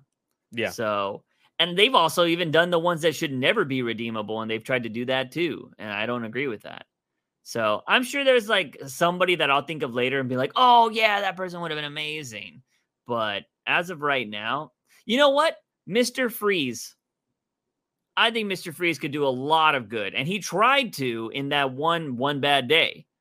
Yeah. So I would go with him because I think his brain is super intelligent and he'd be able to do something with healthcare and stuff. Not necessarily be a hero, but I think he could do something good. And do you know what villain that I have not seen in DC in years? And I can only think of one reference of him in almost the last 10 years, and probably even longer than that. Great White Shark. Great White Shark was, I think, not recently, but in the last couple years, was in that stupid whale monster book that they had. That had like Frankenstein, the killer whale, had all like the weird monster type villains. I think Great White Shark was in that. So, oh really? I think I could be getting them confused with another shark character. But Great White Shark has been like, there are times when he's like a normal human with sharp teeth, and they just call him the Great White Shark. And then there's like times when he's like actual fucking shark, I think. So like, and I just remember him as the guy that is in like a suit, like vest. Yeah, that's kind of like the mobster. One. Yeah, with the sharp teeth. And like literally the last reference I can remember him being was in the very first or second Arkham Asylum game. So I also believe, wasn't he in the movie Assault on Arkham? No, was that was King Shark. Yeah. They got to really clarify these guys. There's too many shark-like characters. Yeah, Black Lightning's not in that one, right? I just remember that fucking reference of the Black Lightning where he's shocking. He's like, "You've never had Black Lightning," and she's like, I'm like, y'all know what y'all did there, man. I just think it's so fucking funny. But yeah, so there's that. But I mean, I guess King Shark could be a good shout as well. You know. Yeah. So he can go out and just destroy everybody that's like putting plastic in the ocean. Like that's going to be his hero. He can go work with Aquaman. He'd be a great person to work with Aquaman, to be honest. All right, that's going to be it. We're going to move on to comics, ladies and gentlemen. We're going to get through these, and then we're going to go into our SHAZAM review. So, let's talk about Danger Street. I think this issue was the easiest one to read out of the last four. Yes. Right? This issue was so smooth you could follow it, and I actually enjoyed it. Yeah. I was like, I'm not gonna lie, love Tom King, favorite writer, but I was like, time to read Danger Street. Because I just knew there's so much packed in, and it's just like, I'm like, all right. But this one was smooth. There was action in it. We got character development. The story moved on. And I was like, yes, this is what I like. I just think those first three issues had to introduce so many people that it was a slog. And you're just kind of like, ugh. So, yeah, I really enjoyed Danger Street. Also, I felt like I had a, what do they call it? Like a hidden memory unlocked reading this issue because I completely forgot what had happened to Lady Cop. Like that she witnessed a murder or whatever, when she was young. I was like, oh yeah, I know that information. And that was in the first issue. So like, I like that happened. Kind of also gave me the vibe of the chick from Rorschach in her scenes. Yes. Because she was shooting the gun and stuff. So I was like, okay, I see what you're doing there. How do you feel? So I think Tom King also knows that people are kind of like having a tough time with Danger Street, because on his Twitter this week, he was like, go check out Danger Street, 2 deaths and something else was happening. He didn't say who died or whatever. So I was like, all right, well, some people are going to die in this book. And were both the deaths from that Green Party? Is that the real deaths that they're counting? So, or the Green Team or whatever they're called? So you have the kid in the woods, yeah, that dies, which that was cool. That was terrifying. Yeah. And then I think the second one is the it's like, the creeper kills a dude in the alleyway. Okay, see, I didn't know if that was necessarily counted as a kill. Oh, you're right, because the dude in the theater dies. Yeah. Because he slaps. Oh, yeah, that guy dies, actually. Yeah, who the fuck was that? I have no idea. So I don't know who the old man was. Yeah, okay. I have no idea. So here's the thing. I actually completely forgot about that guy. But does the kid who slaps the creeper, right? The creeper is the talk show host, right? I'm not wrong there, or am I wrong there? Are they 2 different characters? So, from what I can remember, because he doesn't want to talk bad about the creeper. So is it the same guy? Like that's his daytime persona? Or is the creeper always the creeper? I'm trying to remember if this is okay. So I think it is, because the same guy, you mean? Yes, because canonically, the creeper is Jack Ryan, or sorry, Jack Ryder. Yeah. Talking about freaking the quarry earlier. Yeah. Jack Ryder, and I believe that is who is in this story. Who is the journalist and the reporter is Jack Ryder. So it makes sense that is the same person. Yeah, okay. So the kid slaps him, right? But if you go to the last 9 panels, he's keeled over with a drink. So I didn't know if that counted as a death. Like his drink is spilled over and he's like hunched over on his desk. So I don't know if that kid also died. But see, here's the thing. If you look at the panels where the kid is actually slapping him, that entire page, there is nothing on his right hand side of the face. If you go to the 9 panels at the end, there is a black dot right next to his ear. Mm-hmm. Was he shot? Huh, interesting. Yeah, I don't know. But yeah, either way, this book is getting interesting because we are starting to see more of the new gods. We found out who the assassin was, or the guy that's been kind of like going around trying to kill him. And we also found out that the guy that we didn't know who the fuck he was, the assassin that was who's supposed to be protecting these kids, is just named Codename Assassin. Yeah. So, yeah. So, but I think that's again, we've said this before. If there is a mystery character or a mystery in general, Tom King either waits in issue 11 for that big bomb or beginning of issue 12 to resolve the entire story. Yeah. And so I think the assassin will be unmasked, or at least we will know the true identity of the assassin by the end of the story. Yeah. It's Batman. He always puts Batman in his stories most of the time. But anyways, yeah. So main gist, story so much easier to read this week. I still find it interesting. I just think there was a lot going on, but I think it's starting to get spread out. He's killing characters, so that's good because now we're just like, all right, less to read from these characters. But I'm interested to see these next. It's always like issues 4, like 5, 6, and 7. That is like can usually take the lull, but I wonder if it's going to be different here because it felt like the first 3 were the lull, and maybe the story is just going to keep going up. It's going to be a stairway. So I'm kind of hoping there. I'm excited to keep going with it because, yes, this book, I think if this would have been a slog, the reason why I want to keep doing Tom King's books, even if they are a slog, is I know there's some people out there that be like, oh, Juice doesn't want to talk bad about Tom King. I'm like, no, if it's a slog, I want to talk about it. Yeah. So I want to keep it here. The only reason we didn't do Supergirl is because Clay was already mad after the first issue. Okay. I was so pissed. I was so pissed. That's why we didn't keep covering Supergirl. And it also had a weird release schedule where we missed an issue or two. Yeah. So like it was odd. But other than that, we'll continue to cover Tom King's books. But moving on from there, we're going to go on to Batman The Adventures Continues. Batman the Animated Series continues.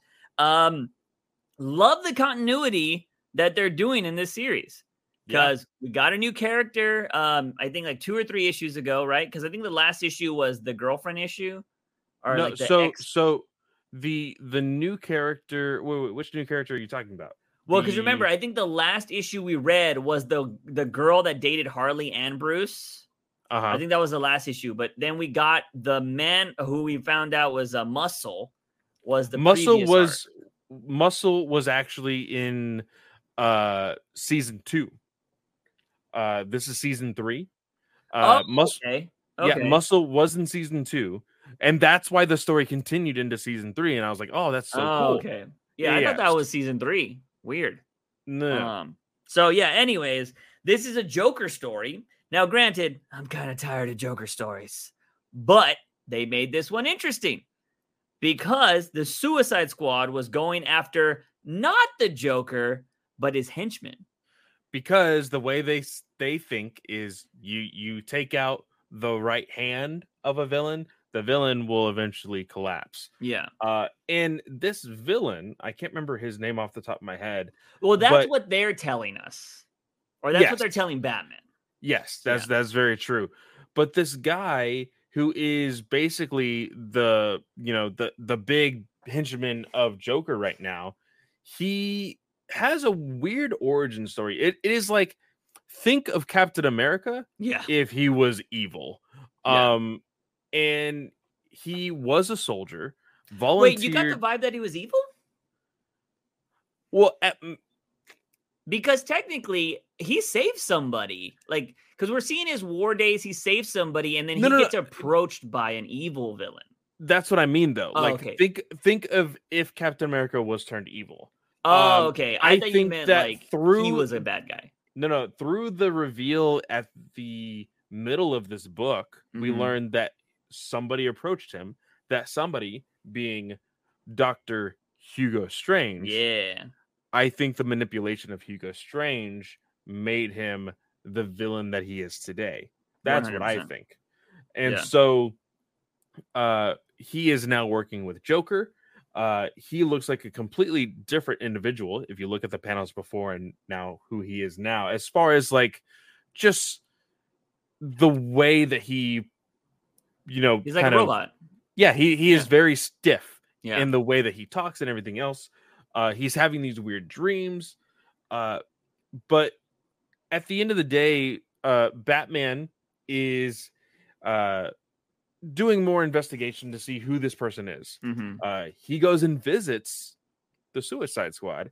And this is very interesting because of the conversation we had the last time we talked about this. We said, is it very smart of Batman, or is it ethical of Batman to willingly give somebody to the Suicide Squad? And he does mention, oh, it looks like the Suicide Squad put you right to work. He even is in the room where they operate with the bombs, and he tells Waller, or he asks Waller, oh, is this where you put the bombs in their head? She's like, why, are you volunteering? Like, do you need a bomb in your head also? So very, very interesting, the relationship that Batman is having with the Suicide Squad, but it very much fits who the Batman is, because he's like, okay, as long as they're not, doing evil things out in the world, and I am keeping close watch of them, because that's genuinely who Batman is. Like, just the same way that he was at the end of the original Suicide Squad movie, when he was talking to Waller, he's like, hey, get your shit together, or I'm going to get my guys to put an end to it, So what I really liked was we got an inkling of somebody watching Batman, and the perspectives kind of changed into like her, or that's a little bit of a spoiler, narration. and they're like, oh, maybe he didn't notice me. He's looking Yeah. right at me, but maybe he didn't notice me. And then at the end of the book, they encounter each other, and Batman even mentions, oh, I know you've been following me. Who are you? And this person has a gun. I think I know who it is. I think it's very obvious. Yeah, super obvious. Yeah. It's the girl that got saved at the start of the book. Yeah. Yeah. The captain or the colonel or sergeant or whatever. So yeah, this Captain America type character saves somebody from death at the start of this book because they were both soldiers. So she has a obviously special connection to somebody. I think anybody would, that if your life is saved by somebody, you have a connection with them. And so she doesn't want to see him continue doing what he's doing because he was a good guy and they changed him in the military, like with Dr. Hugo Strange and stuff. So she's taking on the vigilanteism, and Batman wants to help. And she's like, you can't help us. And then she fucking shoots him up and he flies out of a window and it says to be continued. One thing I do want to point out is Batman does know about this person, but he wants to find out even more. So he gets Barbara Gordon on the case. And Barbara Gordon looks so great in these books. I think she looks perfect. She looks great. I love that they went back to the somewhat original art style. Yes, because the Harley book was weird. Yeah. Don't know why they tried that. But yeah, I enjoy this one. I do think this is a mixture of the like OG art and the like season three. Yeah, it's like a mixture of both because Joker does not look exactly like he did in the first one because he has the black eyes, which he has in the season 3, but it's like they're combined now. So yeah. I could be also wrong, but Hugo Strange looks like he kind of did in the show. So yeah, I really enjoyed it. I thought this is awesome. Can't wait to read more. Paul Dini and I also forget the other person's name, Alan Burnett. Awesome. Continue doing what you're doing because this is great. Moving on to our final book is Justice Society of America number 3. This is a story that has been, this is Jeff Johns. Jeff Johns has been out here writing this story. Continuation from Flashpoint Beyond. Continuation. And it's been solid so far. I've been really enjoying it. And we get this story starts off with, these are the losers, right? If I'm not mistaken. The army crew. I think it might be. I don't know if Sergeant Rock was the head of the losers, though. This gives me the loser vibes because it's called the New Golden Age, and this chapter is called Wartime. And it's July 1st, 1944, the Western Front. And I feel like that would be the losers. So, you know what? I think you might be right. Because okay. It does say that they were led by Sergeant Rock. Okay. So yeah, we got the losers going on, and we finally get the origin of the Stranger. And we find out bitch was a Nazi. He's a fucking Nazi. Yeah, fucking Nazi. What did you feel with this reveal? What do you think about this overall origin for this character? I saw it and I was like, it makes total fucking sense. Yeah. So it looks like them damn Nazis. They were trying to come up with some new, stuff to beat the Americans and the Allied forces, I believe is what they're called. And it looked kind of like they were doing some devil worship stuff with their technology. But the way they describe it is that they knew it was some sort of time travel thing. But yeah, it's so weird when it comes to things in the 40s and like everything has to be like witchcraft or magic. Yeah. Right. Yeah. And you see the freaking star circle thing. I forgot what it's called. The pentagram. Pentagram on the floor connected to this freaking mechanism, large freaking device. And that's what essentially teleports the Stranger. Yeah. Who we now know is a man named I forgot his name. Degaton. Yeah. Is his name, and he is a JSA villain. Yeah. Because we learned from the current JSA that they fought him before, and usually he tries to fix things in the past in order to defeat the JSA. but they're really confused as of why he is going to every single point in the timeline, past, present, and future, to destroy the JSA. Of course, that's the mystery of this book. Yeah. And I really dug it, dude. Again, Mikhail Janin, one of the greatest artists at DC. Phenomenal. I love the montage of all the JSA fighting. They're fighting a bunch of Bizarros, which I think is really cool. Yes. This new outfit for Power Girl, really loving it. Yeah, I'm surprised they're still going with the booba. I thought that's something they were getting away from, but I love the iconic booba circle. They have the boob window, but they don't have the short cape anymore. They have like a coat now. She also got pants. And she has pants. And that's the thing for a majority of the Superman family now. They all have jackets. It's like a weird like CW thing, but it actually really works, and I kind of like it. Yeah, I kind of like it too. And I think, I could see the argument there, like, yo, that other Power Girl was super sexualized, booty shorts, boob window, like, I totally get it. She wasn't it's like she was wearing a one-piece bathing suit. So I totally get it. But keeping the iconic booba window and covering everything else, that's fair trade. I think that's awesome. I think she looks dope. Love Stargirl in here. I want to know what Jeff Johns feels every time he writes Stargirl, because it's his sister, right? Like, that's what she was created for. Like, I'm just curious on how that writing process goes. As he's like, I'm going to make her look awesome today. Or like, I wonder, like, just his vibe, what it feels like. Cause she's in here and she's all like, she's doing her, she looks like she's holding her own, which is badass. We do see Huntress show up and join the fight. And she's over here fighting some Bizarros. And she goes after the main guy that is controlling the Bizarros, which I forgot his name. But they're like, oh, we got to go after the main guy. And she ends up shooting Angler. Angler. Shoots him through the hand and then kicks him in the face. And then they're all like, yo, who are you? And then Dr. Fate shows up and he's like, hey, she's from the future. And she saw me die. So we need to get this fixed because I don't want to die. So there's just like this huge conversation that goes on. We go back to the 1945. We do see the losers there. And we kind of just get this other vibe of just seeing the Stranger. We get the story that the Stranger has been defeated throughout time, always because of the JSA, right? But that's also when we also learn from Huntress, or Huntress let them know, well, he just beat me in my time and killed everybody, including this Dr. Fate. And that's when Dr. Fate's kind of like, whoa, I'm new at this. Like, you're going to tell me I'm going to die? Like, I don't see that future. And so I like that we all, everybody went to the JSA headquarters. They were all kind of talking. And they don't, if I'm not mistaken, right, they don't call Batman. So Batman is available at this time, but they don't call him. Am I correct in that? Yeah. So they want to get in contact with him. They don't call him. They want to.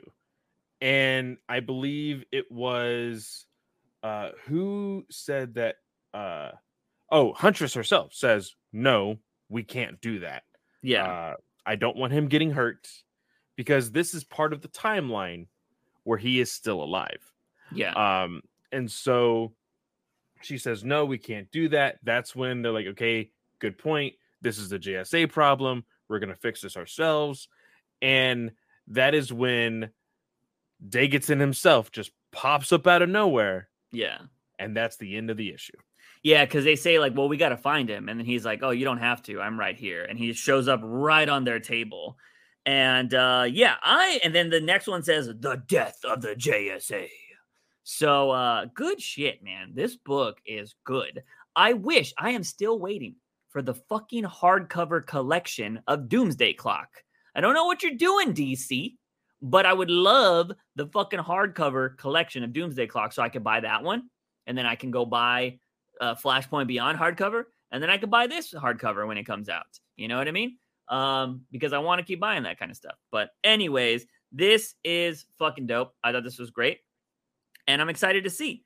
But let's go ahead and go on to that Flash review. Now, this is for anybody out there. This podcast is probably still going to be another 30 minutes or so. We are about to talk about Shazam, Fury of the Gods. This is going to be spoiler-filled. So I would highly recommend, if you don't want any spoilers, pause the podcast now, go watch the movie, then come back and listen to this and let us know what you thought, especially if you're on YouTube. Also, I don't know if Spotify has a comment feature anymore. I did notice that we can ask questions on Spotify, but I don't know if you can reply or how you reply. It's weird. There's a lot of changes going on, which I think is kind of cool. Also, Spotify listeners might have noticed that we had a video last week. We uploaded the video version to Spotify. Oh, wow. It actually worked. Yeah, I want to try to see if I can design something different to actually take the full version of the phone so people can actually watch it in a better experience. But I don't know how we would do that. So that's going to be a while until I figure that out. But it would be really cool to have two different versions that fit the platform you watch it on. But anyways, starting right now, we're going to be talking about Shazam. So pause this, run away, do whatever if you don't want spoilers, because in 3, 2, 1, Shazam spoiler-filled review about right now. So Clay, first question we got to ask, did you or did you not like this movie? This was a good movie. Yeah. I don't care. And this is going to be controversial for some. Mm-hmm. Zachary Levi has been very controversial as of late. Yeah. Mm-hmm. He's still a goddamn good Shazam. Yeah, I liked him. I was all like, you. I was worried. Yeah. I was worried. I will be completely honest. I was like, because there is, and it's happened before in other movies, other TV shows, something controversial happens with an actor, and you just see it all over their face in the next project that they're in. Yeah. This, I just saw Shazam. Yep. And it just worked. And I'm hoping that happens with The Flash, because there's a lot of controversy written on that face. But I'm hoping it's going to be the same. Yes, and we do know the approach of James Gunn. He was like, look, a lot of people are going to say stupid shit. Doesn't mean that I'm not going to work with them. You know, like everybody's different. So I like that, because it's possible we will get another Zachary Levi Shazam. And I want another Zachary Levi Shazam, because I actually really enjoyed this movie. I told Clay when we were walking out of the theater, I was like, at the start, Clay, I was like, I thought this wasn't going to be good because the movie was kind of slow. There was one chuckle here or there. And I was just like, oh, I don't know if this is going to be good. By the end of it, I was just like, that was awesome. Like, I want to see more. I will admit, though, I feel like, I don't know if it was just because the way, like, the part of the theater that we were sitting in or everything else, I heard some people chuckle when the funny part came. I feel like we might have been the loudest, unfortunately. Oh, we were definitely the loudest. 100%. I think we laughed at parts other people didn't laugh at, but I think it's because Marvel might have changed the way people see humor. That is also very true. And there's one Marvel moment in here that annoyed me, which was the building scene when he crashes into a building, but they are throwing buildings at him. So I will admit, I don't think anybody laughed at that part. Yeah, well, it wasn't funny, definitely. It wasn't funny, but I will say that part was in the trailer, and it played it off as if it was going to be a funny scene. It did not end up being a funny scene. Yeah, what I mean by that is it felt like I knew that hit was coming, and like Marvel usually uses that to be funny. You know, it's the let's all strike a pose and get hit by a meteor kind of thing. You know what I mean? Yeah. So I knew, because he was dodging all these buildings in one scene, and then I was like, he's gonna get hit. He's gonna get hit by a building. Like, I know it's coming, and it happens. And then everybody's like, oh man, that's tough. And he's like, oh well, you know, whatever. But anyways, let's just go back to this. Like, yeah, I was genuinely surprised at how much I like this movie. Do you think it's better than the first one? This is hard. Yeah. This is hard because you have already an established Shazam family in here. Yeah.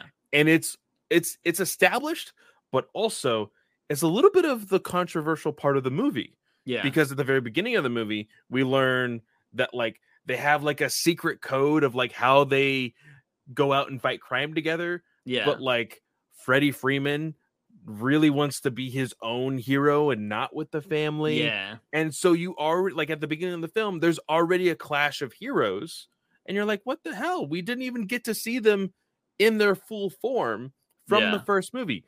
Granted, we have now learned through this film that 2 years have passed since the first movie and the second. Yeah. So they have grown a little bit. Billy, another part of this film is the fact that Billy is turning 18 soon. He's afraid that they're just going to cast him out and he's not going to have a family anymore.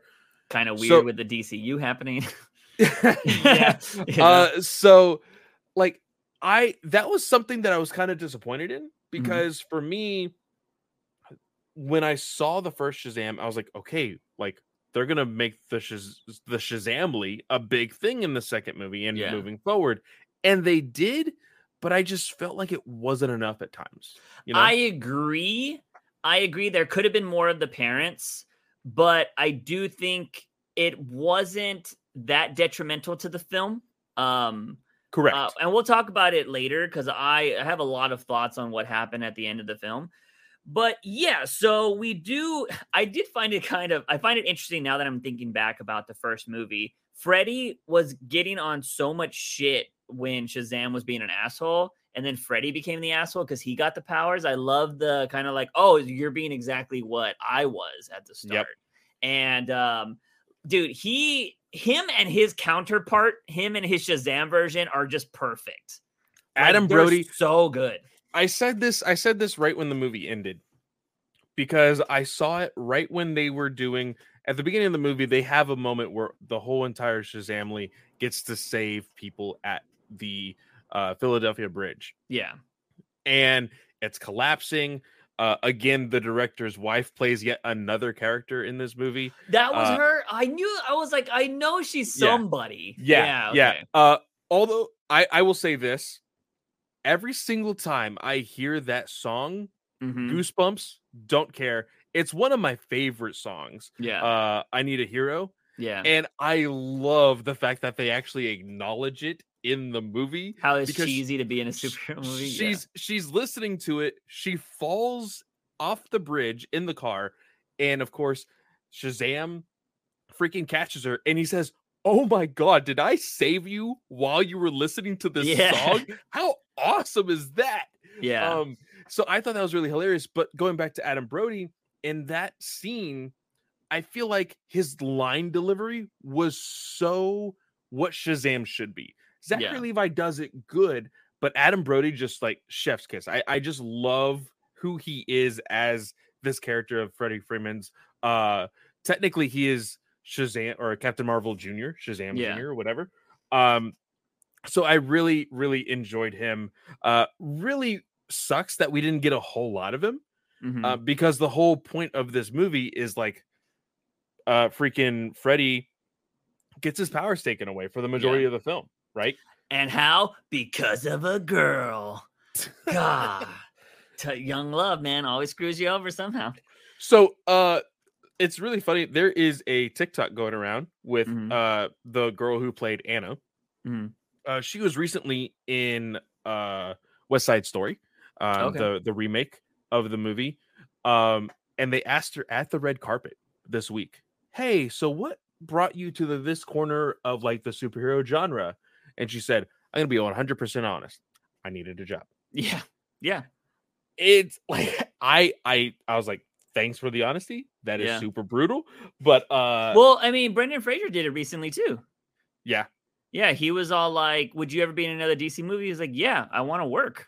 So like, yeah, I mean, why wouldn't they? It's only the really like Oscar worthy people that like the DiCaprios of the world, right? Like, don't do superhero movies. Shut up, man. Shut up, DiCaprio, with you sucking out the life of 19-year-old girls now. Fucking weirdo. But anyways, fucking, so we get the whole Shazam family.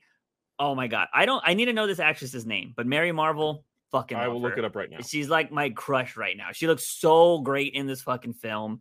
There was one moment where, because I like how every kid had their own issue, right? Like, and that's what you would expect for kids that are growing, especially that are all teenagers. Darla seemed to be fine. She seemed to be just enjoying still being a young girl and stuff like that. We did have Mary Marvel, who was trying to be, who was like, I didn't go to college. Like, I want to go to college. I want to meet people my age, all that kind of stuff.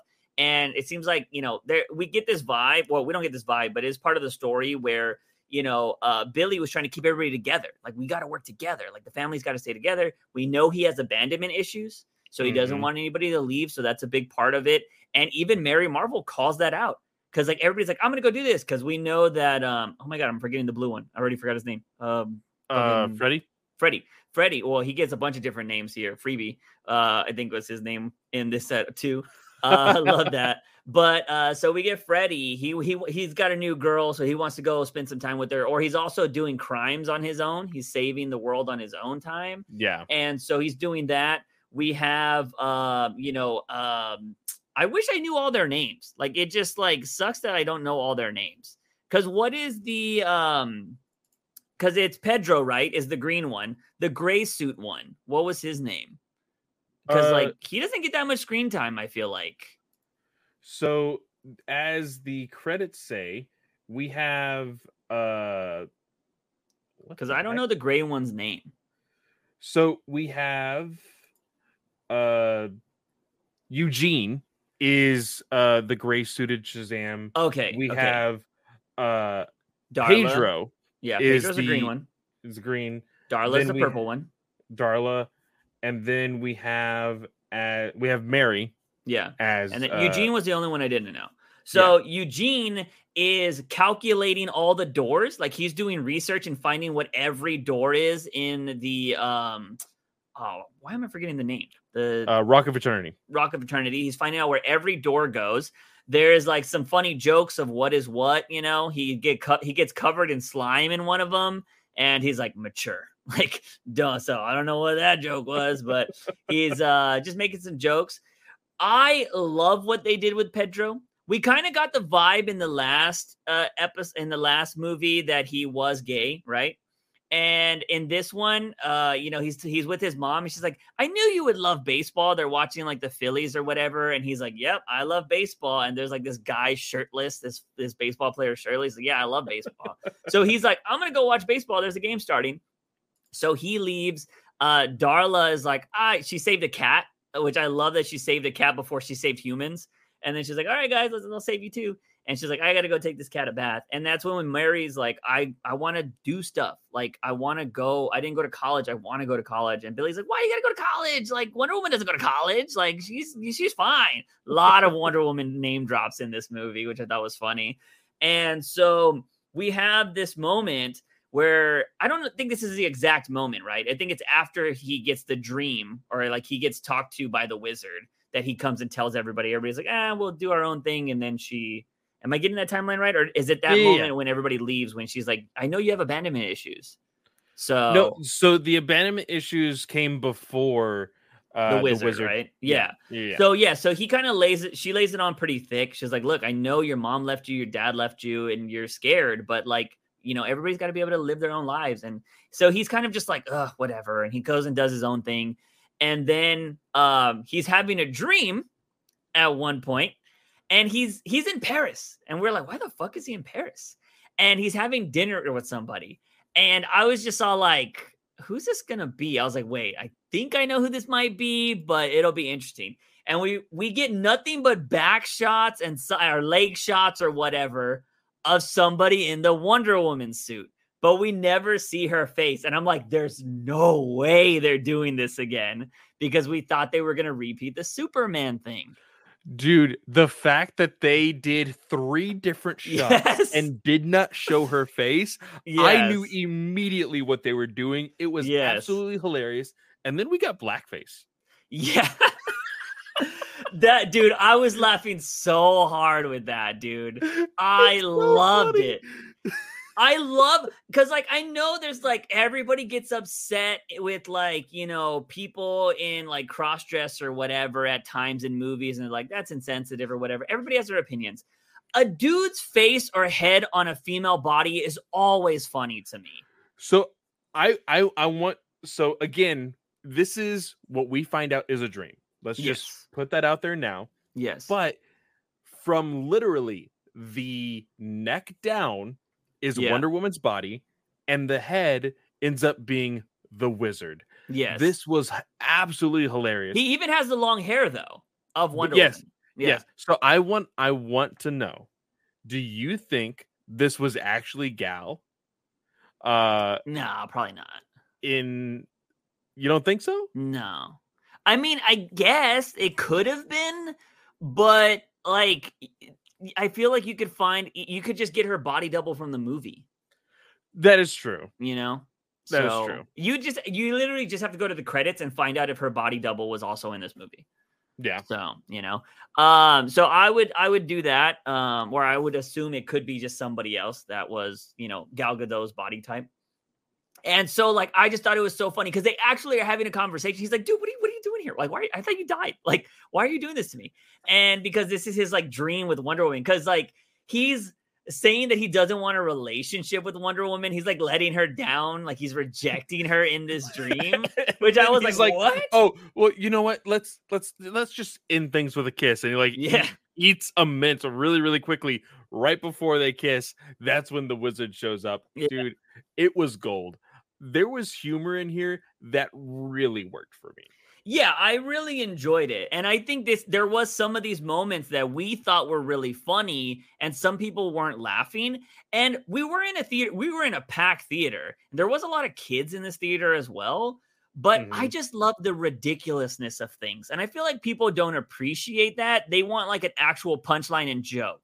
And I'm like, no, I find the ridiculous funny, because Marvel humor doesn't work for me. And I think that works for a lot of other people, especially younger people. And I don't get that vibe. Like I'm too old for it nowadays. But anyways, loved that scene. So Billy wakes up and he's like, and he calls everybody. And there's a scene when Freddy's talking to his new little girlfriend. And they're talking about how they both have, sisters that are older brothers, sisters that are overbearing. And of course he shows up and he's like, oh, speaking of my brother. And then he's like, we got to talk now. Tells him about it. And he's like, we need to call a family meeting. Everybody shows up except for Freddy. Because why? He's got to spend time with this girl. He's got the girl, man. Yep. And so the two stories are going on simultaneously. We know Shazam is trying to figure out what these sisters are or who's coming to try to fight him because the wizard told him all this information. We find out this secret passageway to like a library. Dude, for everybody that's hating on Harry Potter right now because you don't want anything to do with J.K. Rowling, go jump in the Shazam universe because that's Harry Potter fucking out right now. Yeah. It's superhero wizards, like better in my opinion. But yeah, anyways, so if you need a new Harry Potter, go watch this. But so we meet Steve, the pen, and he's like having these little moments where he's talking to everybody, writing down on this magic paper. And at the same time, Freddy is trying to impress this girl. And he's like, well, would you want to meet one of these superheroes? And she's like, yeah, do you know them? And he's like, yeah. I mean, I can definitely bring one here, like the handsome one. And they're like, oh, that one? And she pointed to Pedro first, right? No, she pointed at Mary first. Oh, like, yeah. Oh, Mary? He's like, no, the male. Oh, she points to Eugene. Yeah. No. It's all subjective. It's all subjective. I think she points to Pedro after that too. Yeah. And she's like, no, he's like, yeah, it's subjective. It's subjective. And so then he's like, yeah, I'll go call him right now. And she calls. Then that's when we get Freddy's version of Shazam. And then this is where the evil starts. Granted, it started off with this hardcore like evil museum scene where everybody's got massacred, which I thought was really cool. I love Lucy Liu and oh my god, what's the other lady's name? She's like super famous. Helen, right? I don't get her confused with Helen Bonham Carter. That's not her. No. I forget her actual name, but it was Lucy Liu and I just forget her name. But the other one, I thought they were great villains. I thought they were awesome. And they did really well in what they were doing. They were very Helen Mirren. Okay. And so Helen Mirren and Lucy Liu were two of the three sisters. We find out the third sister is Freddy's new girlfriend. And so I thought that was really cool. Obviously, that's when he gets his powers taken away. At this moment, when they find out who the sisters are, freaking Billy and the whole family is like, oh no. And they go and they take off because they know Anne is one of the villains. This is when we got that Marvel moment where she's able to like manipulate buildings and just like surfaces and stuff. So she's throwing all these buildings at Billy and he crashes into one, which was just, I was like, okay, whatever.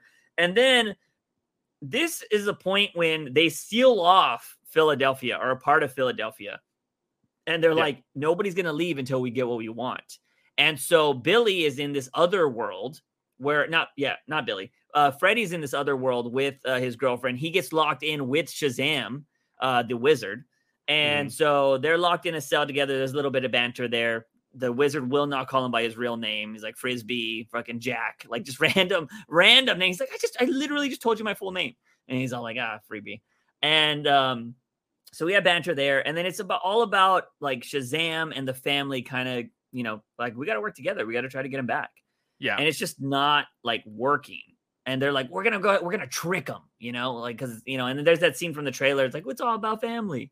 Well, before that, they have this moment where they're like, "Oh, we're gonna send them a peace letter, and we're gonna do an exchange." And I think this was one of the best parts of humor in this movie as well, because it's a magic piece of paper that will then turn origami into a bird and then go to the realm where they are at. And Helen Mirren's dry reading of this letter made the humor so much better. Yeah, it was hilarious. I couldn't stop laughing. But like, again, this magic pin that they found writes literally everything they're saying. Yeah. So they are saying what they want in the letter, but also the pin is also writing down the external commentary they're having towards the letter. Helen Mirren delivered it perfectly. It was so funny. Yeah, it was great. So they set up a meeting when Freddy's about to die. We learned that Freddy's a really strong kid. Because they use they use their godlike powers on Freddy that everybody we've seen before this just gets annihilated by this godlike power, and he's fighting it, and they're like, whoa, this one's actually really strong. Because the thing is, it's gods versus humans, and they think humans are beneath them, yada yada, that whole story. So they're intrigued by Freddy being so strong, even after they took away his powers. So they send him this letter, and they set up basically a sting operation because they're going to try to capture one of these people, one of these three sisters. Because we're like, you know what, we're going to capture a sister, and then we're going to go ahead and, trade for Freddy. And so they have this thing. It's a family moment from the trailer, and it's just a big fight scene between Helen Mirren and Shazam. Everybody's kind of fighting, doing some really cool stuff. And I like the action in there. I like there was a lot of just throwing each other against walls, which I thought was really cool. I don't know if you noticed this, but my mind obviously went there. The girls get caught up in some wire, get all tangled up. And I was just like, oh, the ladies get tangled up? I was like, okay, if that's what you want to do. Somebody's been watching anime. But anyway, so the girls get tangled up into wire. Billy breaks the wires around their necks because that was smart. I actually like that little moment because he's like, oh, that's what's going to kill them first. So, and then he ends up beating Helen Mirren. I like that he kind of like tricked her. We do learn out later that she wanted to get caught. But I like that he was like, oh, I bet your dad wasn't fast. And he like tricks her and she gets smashed by her own her own fucking metal ball or whatever they did. And they capture Helen Mirren's character, and they're like, all right, we're gonna go ahead and trade. And this is when like Billy is doing like all the banter again. He's like, oh yeah, we should have Steve write another letter and send all this stuff. And Helen Mirren's character gets out of this prison, captures the seed or the golden apple, which is what we find out later was the most important thing that they needed. And this kind of fast forwards the story to I forget Anne, right? Anne is the third sister that is dating Freddy's character. And she saves their life because they meet the dragon and they're about to die. And we learn this dragon is like a fear-based dragon where it puts all your fears in front of you and you're paralyzed. So she saves them from the dragon. She's like, look, you saved me from those bullies, although technically I didn't need you, but you're a hero. So I'm saving you guys now. And she's like, they're doing too much. I don't want them to do this, but you got to get out of here. So she lets them go, but that's when Helen Mirren's character comes back and is all like, she already has the apple. The wizard's like, oh, fuck, she has the apple, dude. Like, we got to get it back. So I really loved this moment when Freddy and the wizard need to get the apple back. And he's all like, I'll go. And because like Freddy, obviously we know he has a disability. He has the crutch. And he's like, I'll go. And he's like, you're probably shouldn't, man. He's like, your knees crumple when you move. And I was just like, did you hear the pops when he's like moving his knees? So he was like, good luck, Freddy. He's like, oh, you used my name. And he's like, yes, Freddie Freeman, right? He's like, Freddie Freeman. And he was like, good luck. And he was like, all right. And then he just goes and does all this stupid, like. So the actor who plays Freddy, yeah, what's his freaking name? He is so funny when it comes to his, like, the way that he's like walking around with a crutch, trying to be all stealthy, rolling on the floor. All of it's so stupid, but it works so well. Yeah. And he eventually gets so close to the apple, he grabs it. He's like, sweet. And he walks away. He bumps into something, makes a whole bunch of noise. That's what catches their attention. Yeah. And they're essentially about to kill him. And that's when I believe it was SHAZAM comes in, saves him. And he's able, Freddy's able to, with the length of his crutch, was able to touch the staff, staff, and yell SHAZAM and get his powers back. I thought that was really cool. I mean, it's only for a limited time because he gets them taken away again near the end of the movie. Yeah, but still very, very fun. That's when stuff really starts to hit the fan. They're like, they get back into the Rock of Eternity. They get into another room that, of course, takes them to their home. They're all in their SHAZAM forms, and they go right into their parents' bedroom. Yeah, and they're like, "Okay, this is gonna be weird. It's gonna be weird, but like, we gotta go. We gotta go." And they're like, "Who the hell are you guys?" They're like, this is Billy. This is Eugene. This is Mary. Like, and the funny thing is, Mary's the only one who plays herself. Yeah, like, and they still don't notice it. Like, that's the funny thing. He called it out because he was all like, "That's Mary." Obviously, he said that. So okay, like, I didn't miss. I caught that. I was like, well, she looks exactly, and they're like, "No, that's Mary, obviously." And so they said that, and then what? So what did they say? I'm trying to think of how the setup went. Did they all say SHAZAM? They didn't say SHAZAM in the moment. They were like, you got to tell us what's going on. Or what was the thing? What was the gay joke? Because like that was hilarious. Yes. So they were like, okay, it's time to tell the truth. Yeah. Like, so just tell us the truth. And they're like, we're superheroes. And then Pedro's like, I'm gay. And everyone's like, oh, it's so funny because again, they make this joke of like they knew, and they're like, yeah, dude, we all knew that. Yeah. And Pedro's like looking around, he's like, seriously? You guys do that? And his mom was like giving the sweetest face. He's like, yes, honey. We all knew. I loved it. It was just a seamless joke that was perfect because it does how it should be. Nobody should care. And I think that is, I hope people, I know somebody's going to be like, that was terrible. They should have focused on that character more. And I'm like, no, because it should just be like that. If you come out as gay, people should just accept it. There should never be a problem. And I love that it's family. Family should just accept you as you are. And so I love that. I love that everybody knew. And they're like, bro, we knew. It was just so good. Because I also think he had lost his powers at this time. Yeah, he did lose his powers at this time. And then right before they left the house, they're like, we got to leave. There's a dragon coming here. He's like, wait, you mean the like coming to this house, the house that we just bought? And they're like, wait, you just bought the house? And then they had to leave and the house gets destroyed. Yeah, it got destroyed.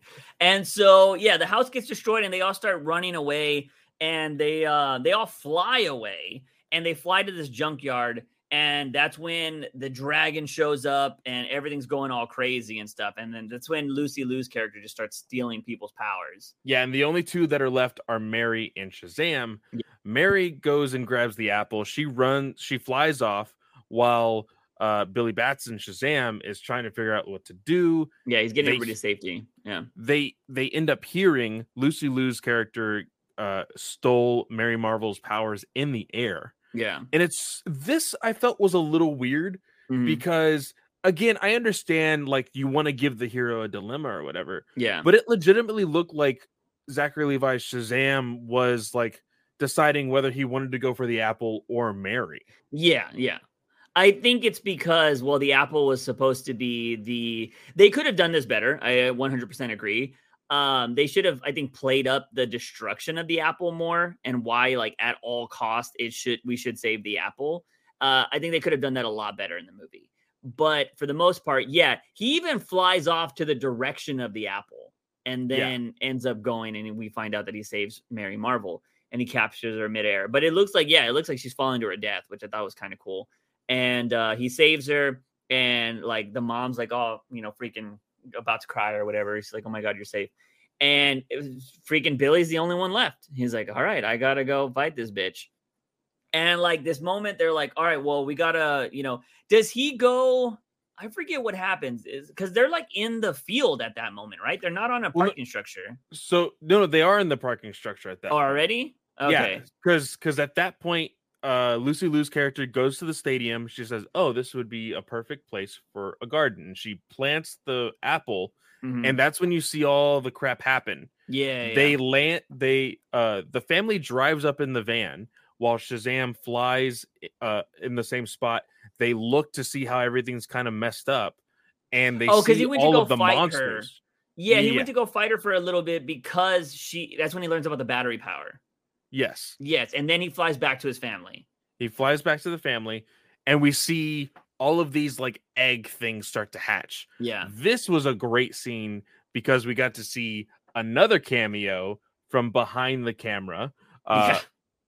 The director was one of the victims of these monsters that are popping up all over mythological creatures, Cyclops, fucking like Wendigo type creatures and stuff like that. There's another creature that shows up. We'll talk about that later, which was amazing. Yeah. So one thing I want to mention though, so there was this again in regards to talking about the family, how I think the family could have been played up a little bit more. There is this moment, and it's very small, where Billy still calls his mother Rosa, I think is her name. Uh-huh. And he's all like, oh, bye, Rosa. And when they're leaving to go fight crime for the first time in the movie. And then the father's all like, he'll come around. Like, don't worry about it. And so right before Billy's going to go fight Lucy Liu, because at this point, Lucy Liu has killed, quotation marks, her sister. And she took away the powers of her other sister. So it's only Lucy Liu at this moment. Yeah. And Shazam needs to go. He's like, I got to go take her out or the city's going to die. And so his mom is there. They're all on top of this parking structure. And he has a kind of like a conversation with like, dude, wizard, take my powers back. Like, I'm not the guy. Like, you got to do this. And he was like, no, you are the guy. You might not have the brains for this. He was like, the Wisdom of Solomon joke that kept going. There's sometimes a joke that just like dies and they keep trying to beat a dead horse. This just kept working. Yeah. I really loved the Wisdom of Solomon joke that the humor was great in this. Yeah. The best one was the wizard. I'm the Wizard of Saruman. Like I was like fucking great. Oh, so you think I don't have the wisdom of Solo Man? Yeah. So it's so fucking good. So like I'm assuming Mary has that, right? I would assume so. Yeah, right. So so he's like, I don't have it. He was like, no, but you have it in your heart. He was like, I know I picked right because you did not hesitate to give your family powers because you think anybody can be a hero. And I was like, oh, okay, little heartfelt thing going on here. And that's when his mom's like, Billy, like before you go, can I see my Billy? Not this Billy, but can I see my Billy? And he's like, yeah. And he transforms into his kid version of himself. And he gives a hug to her, and he's like promising, he's like, once I fix this, like, don't worry, like you can let me go. Like, I'm totally cool with it. Cause he's afraid that he's going to age out of the family and they're going to let him go. And she's all like, why would I ever let you go? Like, you're my son. And so it's like his heart. I got a little teary eyed. I'm not going to lie. I really enjoyed the moment, but like you said, as far as like wishing that the family portions played out a little bit more. Yeah. I never want to say a scene that needs to be deserved. Mm-hmm. I feel like there needed to be at least one more scene with Billy and Rosa to really make that scene hit even harder. Yeah, I agree. I think and that's something that could have been left on the cutting room floor. I feel like it probably was. I feel like there's probably some family scenes that have been cut out. But because this is probably went through a few edits because there was a scene early in the movie where the dad is talking to some sort of like electrician or something. He's like, yeah, the house keeps getting struck by lightning and da-da-da. But then when he actually sees Billy transform in that parking lot, he holds the little kid. He's like, wait a minute, is this why the house keeps getting struck by lightning? Like it's all coming together. It was good. It was good. It's those little moments that made the moments funny, right? So like there was a like nice little heartfelt like moment between the mother and Billy, which I thought was really nice. And he calls her mom there, so I do think another scene would have been perfect to really hit that home. So I totally agree. And so I was all like, oh, I think it's such a nice moment. Then Billy goes off to fight, and he's already learned, like, I know what I need to do. But he finds the other, like, dead sister, and he's, like, trying to shock her alive. And he does it once. He's like, I got to do it again. She's like, no, let me die in peace. Like, please. He's like, I need you to fix this. Like, I need you to, like, release the bubble. Like, I know how to beat her. He's like, you're not going to win. He's like, but I figured that, like, I can cause a bomb with the staff. And she's like, it'll kill everything in the bubble. And he's like, that's why I need you to do something. And so we find out that Billy's over here. He takes the staff and all that jazz, going to fight. It builds up to this big battle where the sister ends up closing the bubble. And this is after this moment where I think Freddy and the girl are about to die because she no longer has powers. The dragon shows up, is going to kill the third sister. And Freddy's like, he fights his way through his fears to get to this girl. And they're like, we're going to die together. And that's when Shazam shows up. And he's like, hey, bitch, I stole your staff. Because Freddy's a distraction. Steals the staff. And that's what leads to the end part of the movie. And she closes the bubble. So now it's just basically around Philly Stadium, which is the baseball stadium. And there's this moment where Shazam meets his family because they're in the parking lot. They're on the outside of the bubble, so they're not going to be affected by this. And it's kind of like they're saying their final goodbyes. And Freddy's like, no, dude, this is my fault. Like, you know, basically, he doesn't say it's my fault, but that's basically what he's saying. And he's like, nah, man. He's like, there was this, what was the room? It's all together. So it's the saying that they have, it's either all or nothing. Or no one, because it's either we all go fight crime or no one fights crime. Yeah. And so he said it again. He's like, yeah, you're right. Like all my family gets to live. Yeah. And nobody gets hurt. Yeah. Like that's how he kind of played it with Freddy at that point. And that's what starts the fight.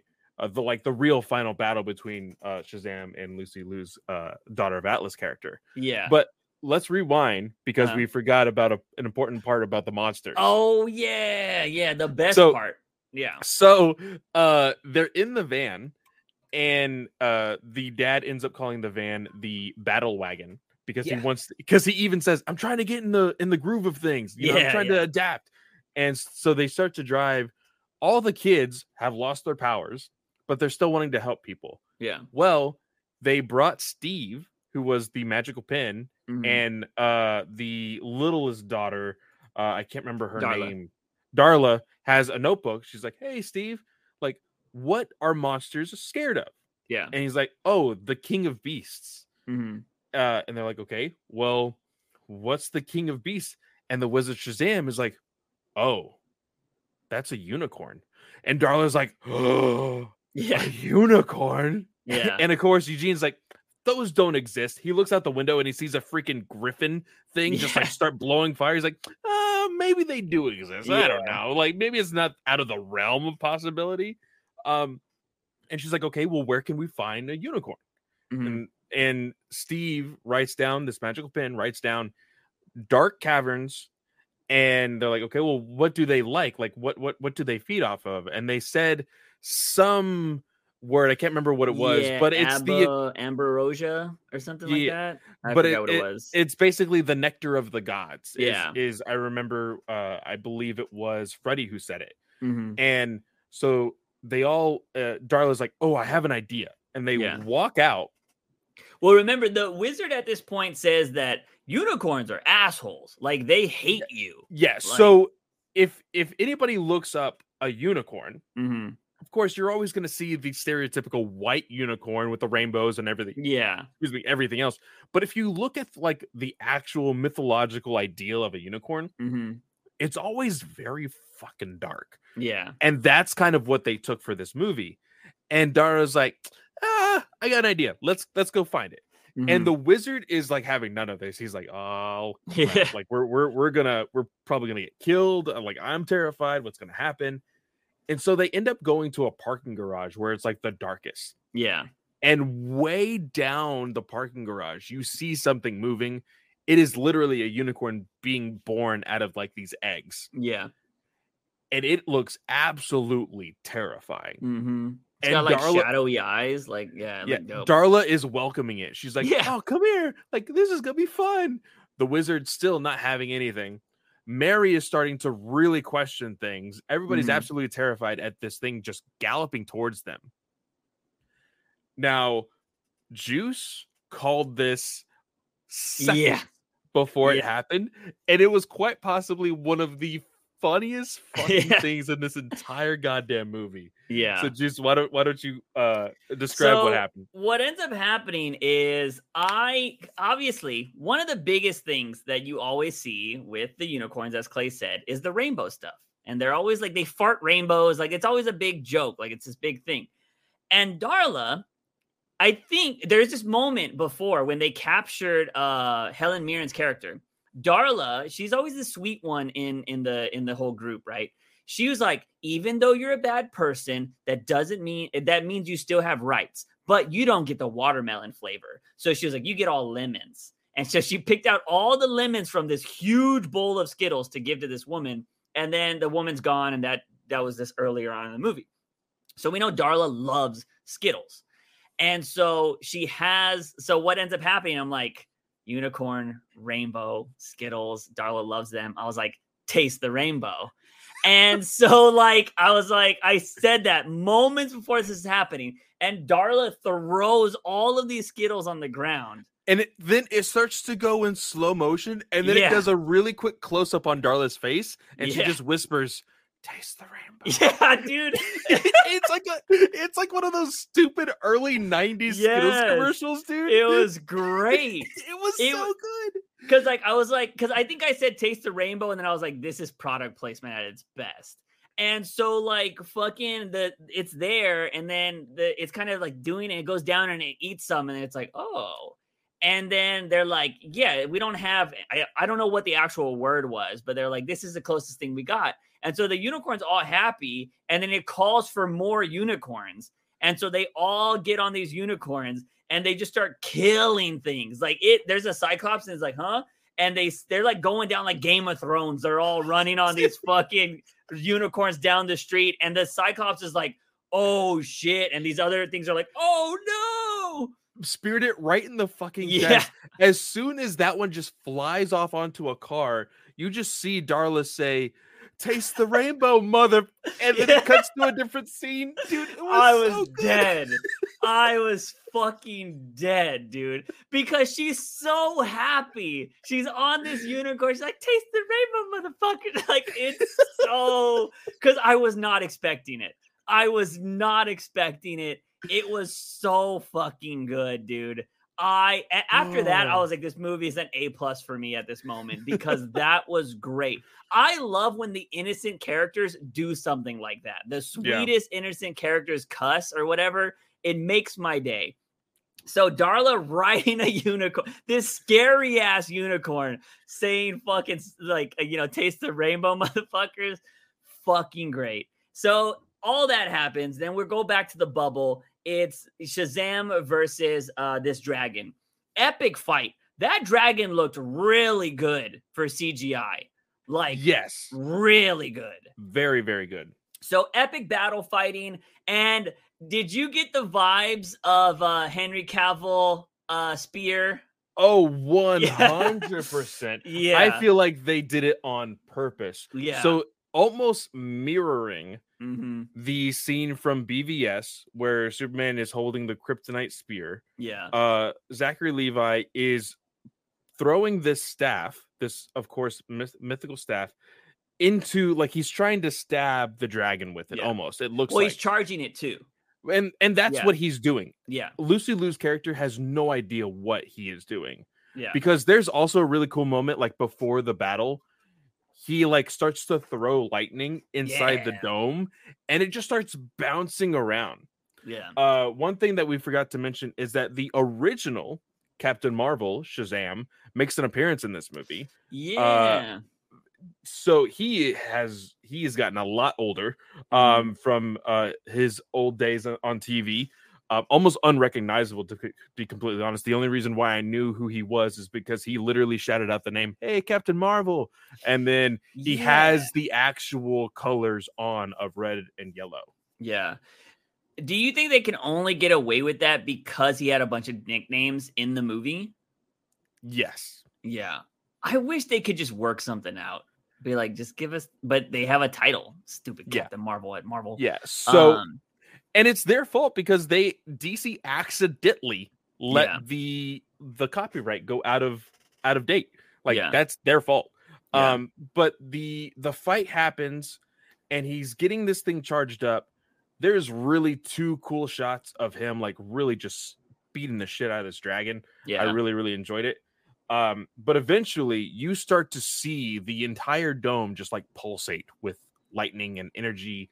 It's about to go off. Yeah. And then finally he spears the dragon with the staff, pushes it towards the tree, and then yells Shazam. Yeah. The lightning, I honestly, the lightning probably broke the dome in some capacity, but the bomb goes off within the dome and the fight is over.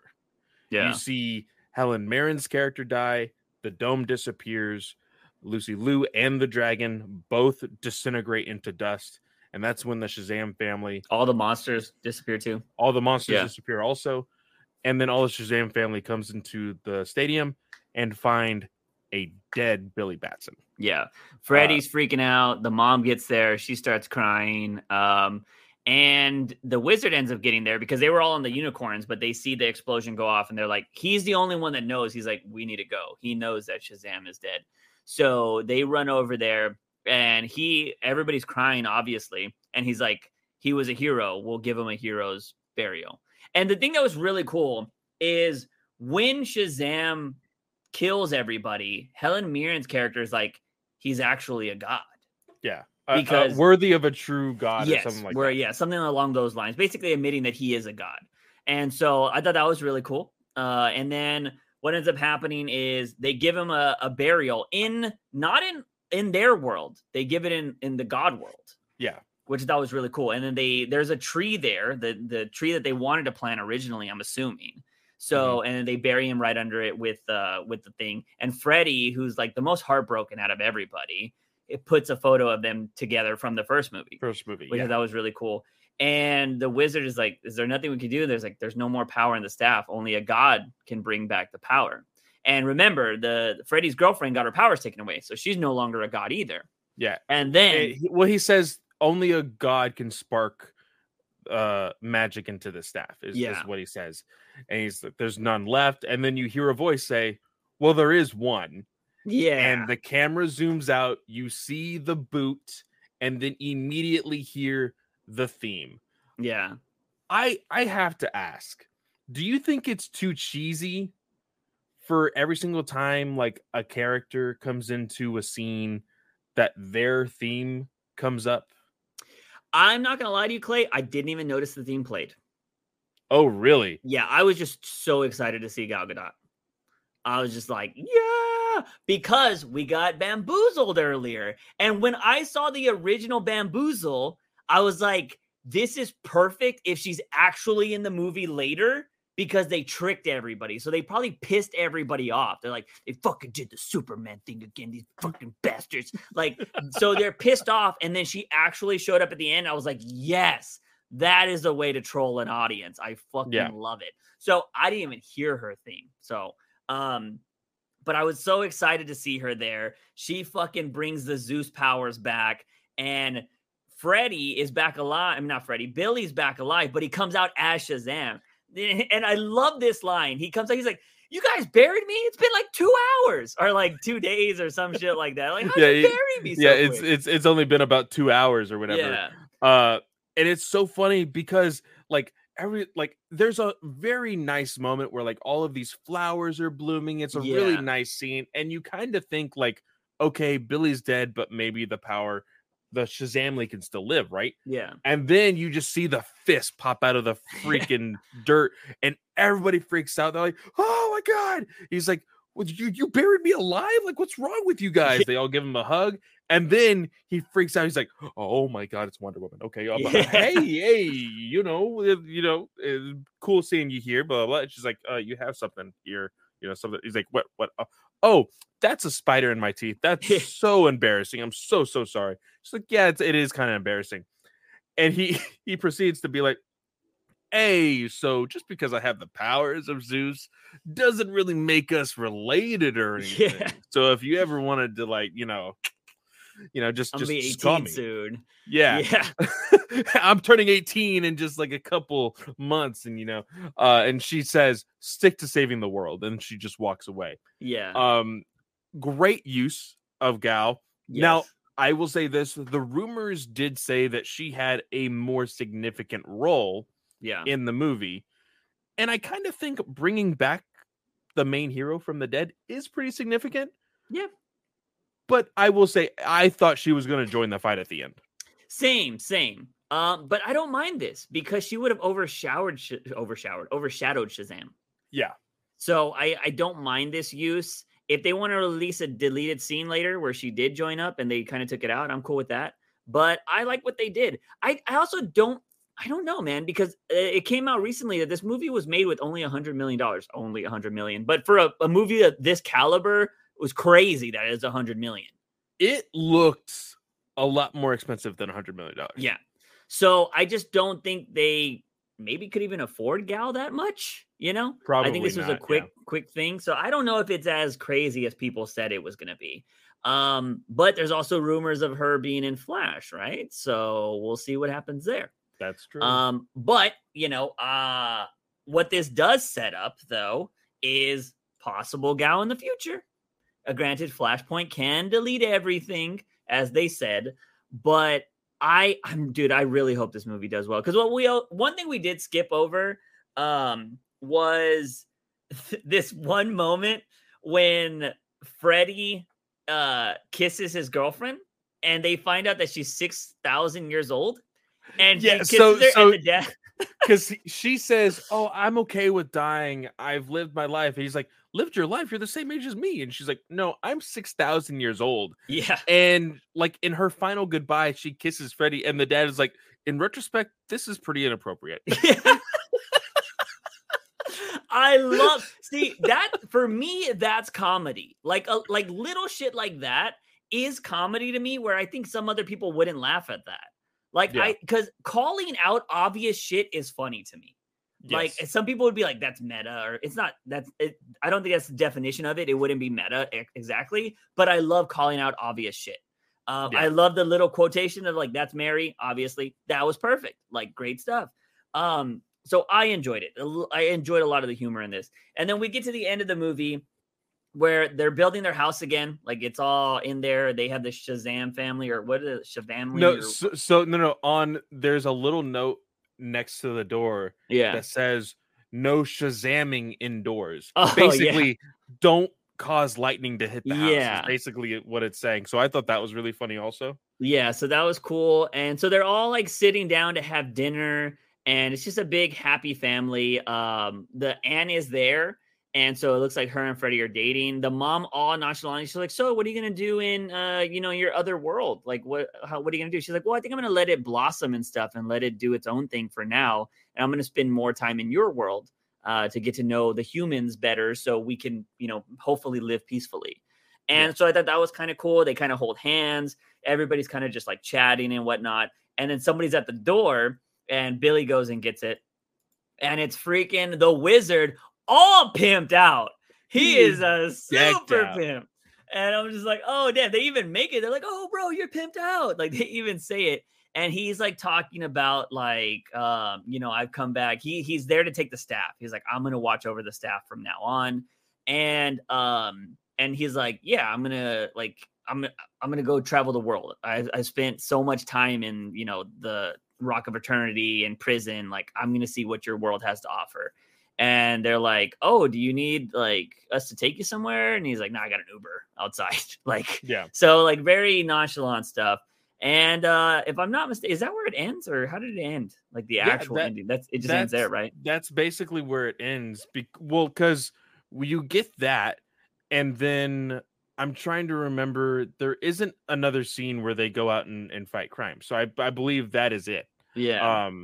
Pretty sure there's probably something that I don't know if it just ends there, but we might have missed something. But yeah, so that's basically how it ends. And then there was 2 after credit scenes. So the first after credit scene is the 2 people from Peacemaker, which is James Gunn's wife, which is Harcourt, and I always forget the other guy's name.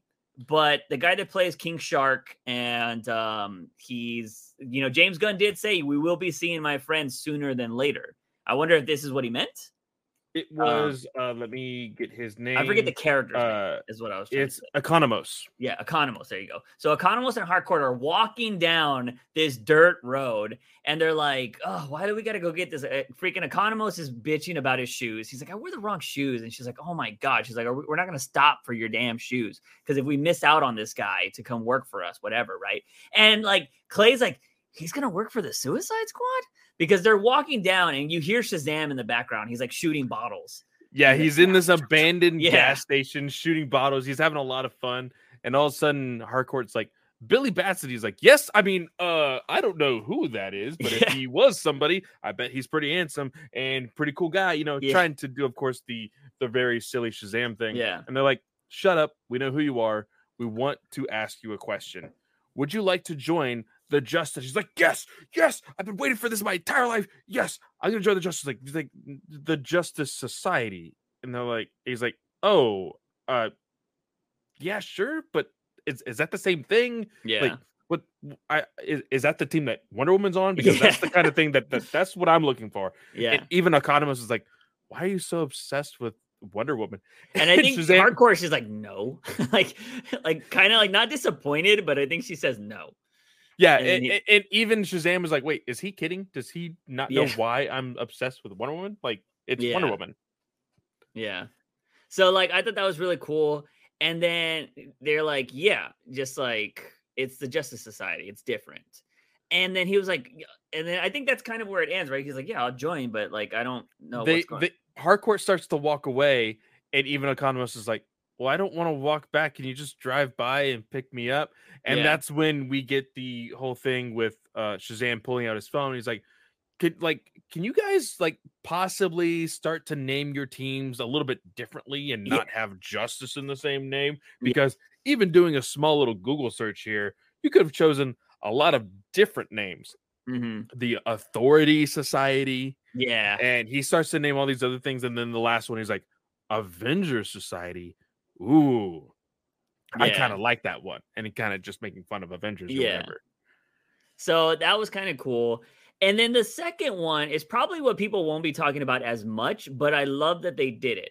So the second one was seeing, oh my God, his name literally just blanked. It's not Savitar. I want to say Savitar. It's not Savitar. No, it's Savant, right? Yes. Savant. We see Savant in his cell, and he's like got a beard and stuff, and he's got all this writing on the wall. And then you start hearing, what's the caterpillar's name? Mr. Mind. Yeah, Mr. Mind talking. And Savant's like, where the fuck have you been? It's been 2 years. And I went over to Clay. I was like, COVID. I was like, duh. And then so he's like starting to talk, and he's all like, I got a plan. He's like, to beat everybody. He's basically, he's like, you need to tell me what this plan is. He's like, why did it take 2 years? He's like, I'm a caterpillar.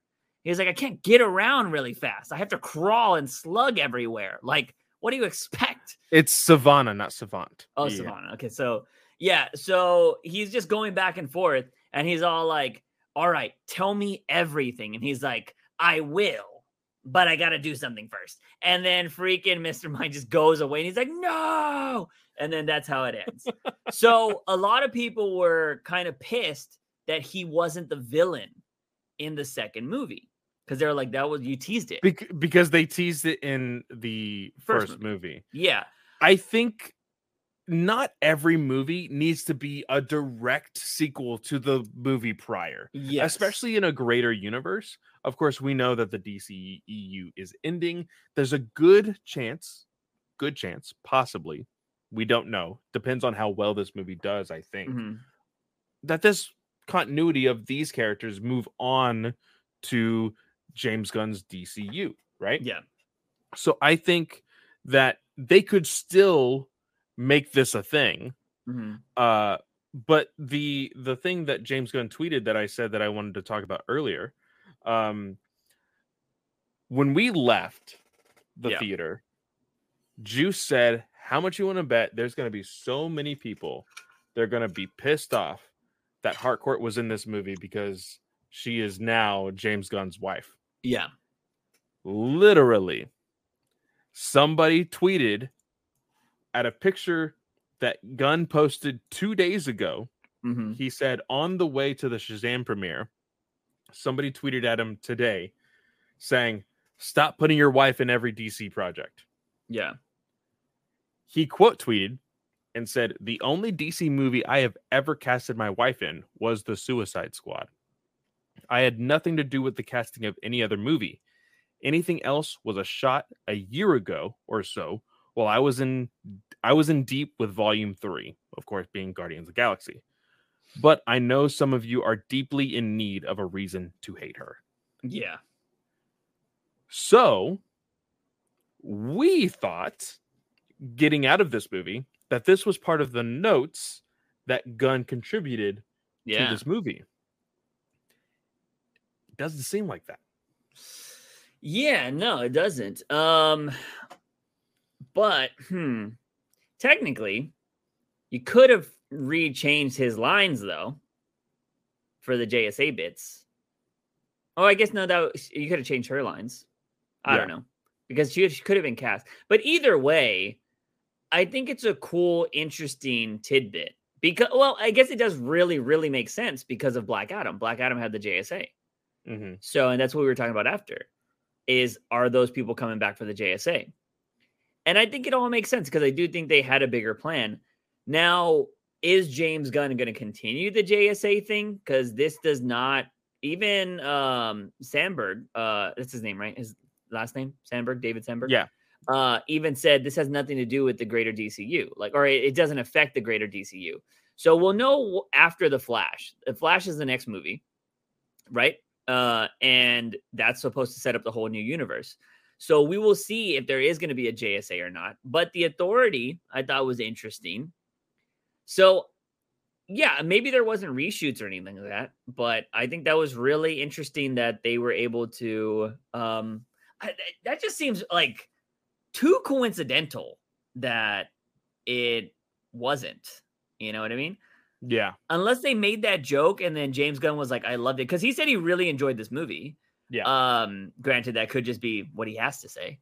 But I'm curious if this was something that he saw that and he was like, "Oh, that's perfect because I want to make some of those," you know? Because remember, we haven't even seen half of the first chapter. So JSA could be in there, which would be great because you could do not necessarily a period piece because you wouldn't have Shazam in there.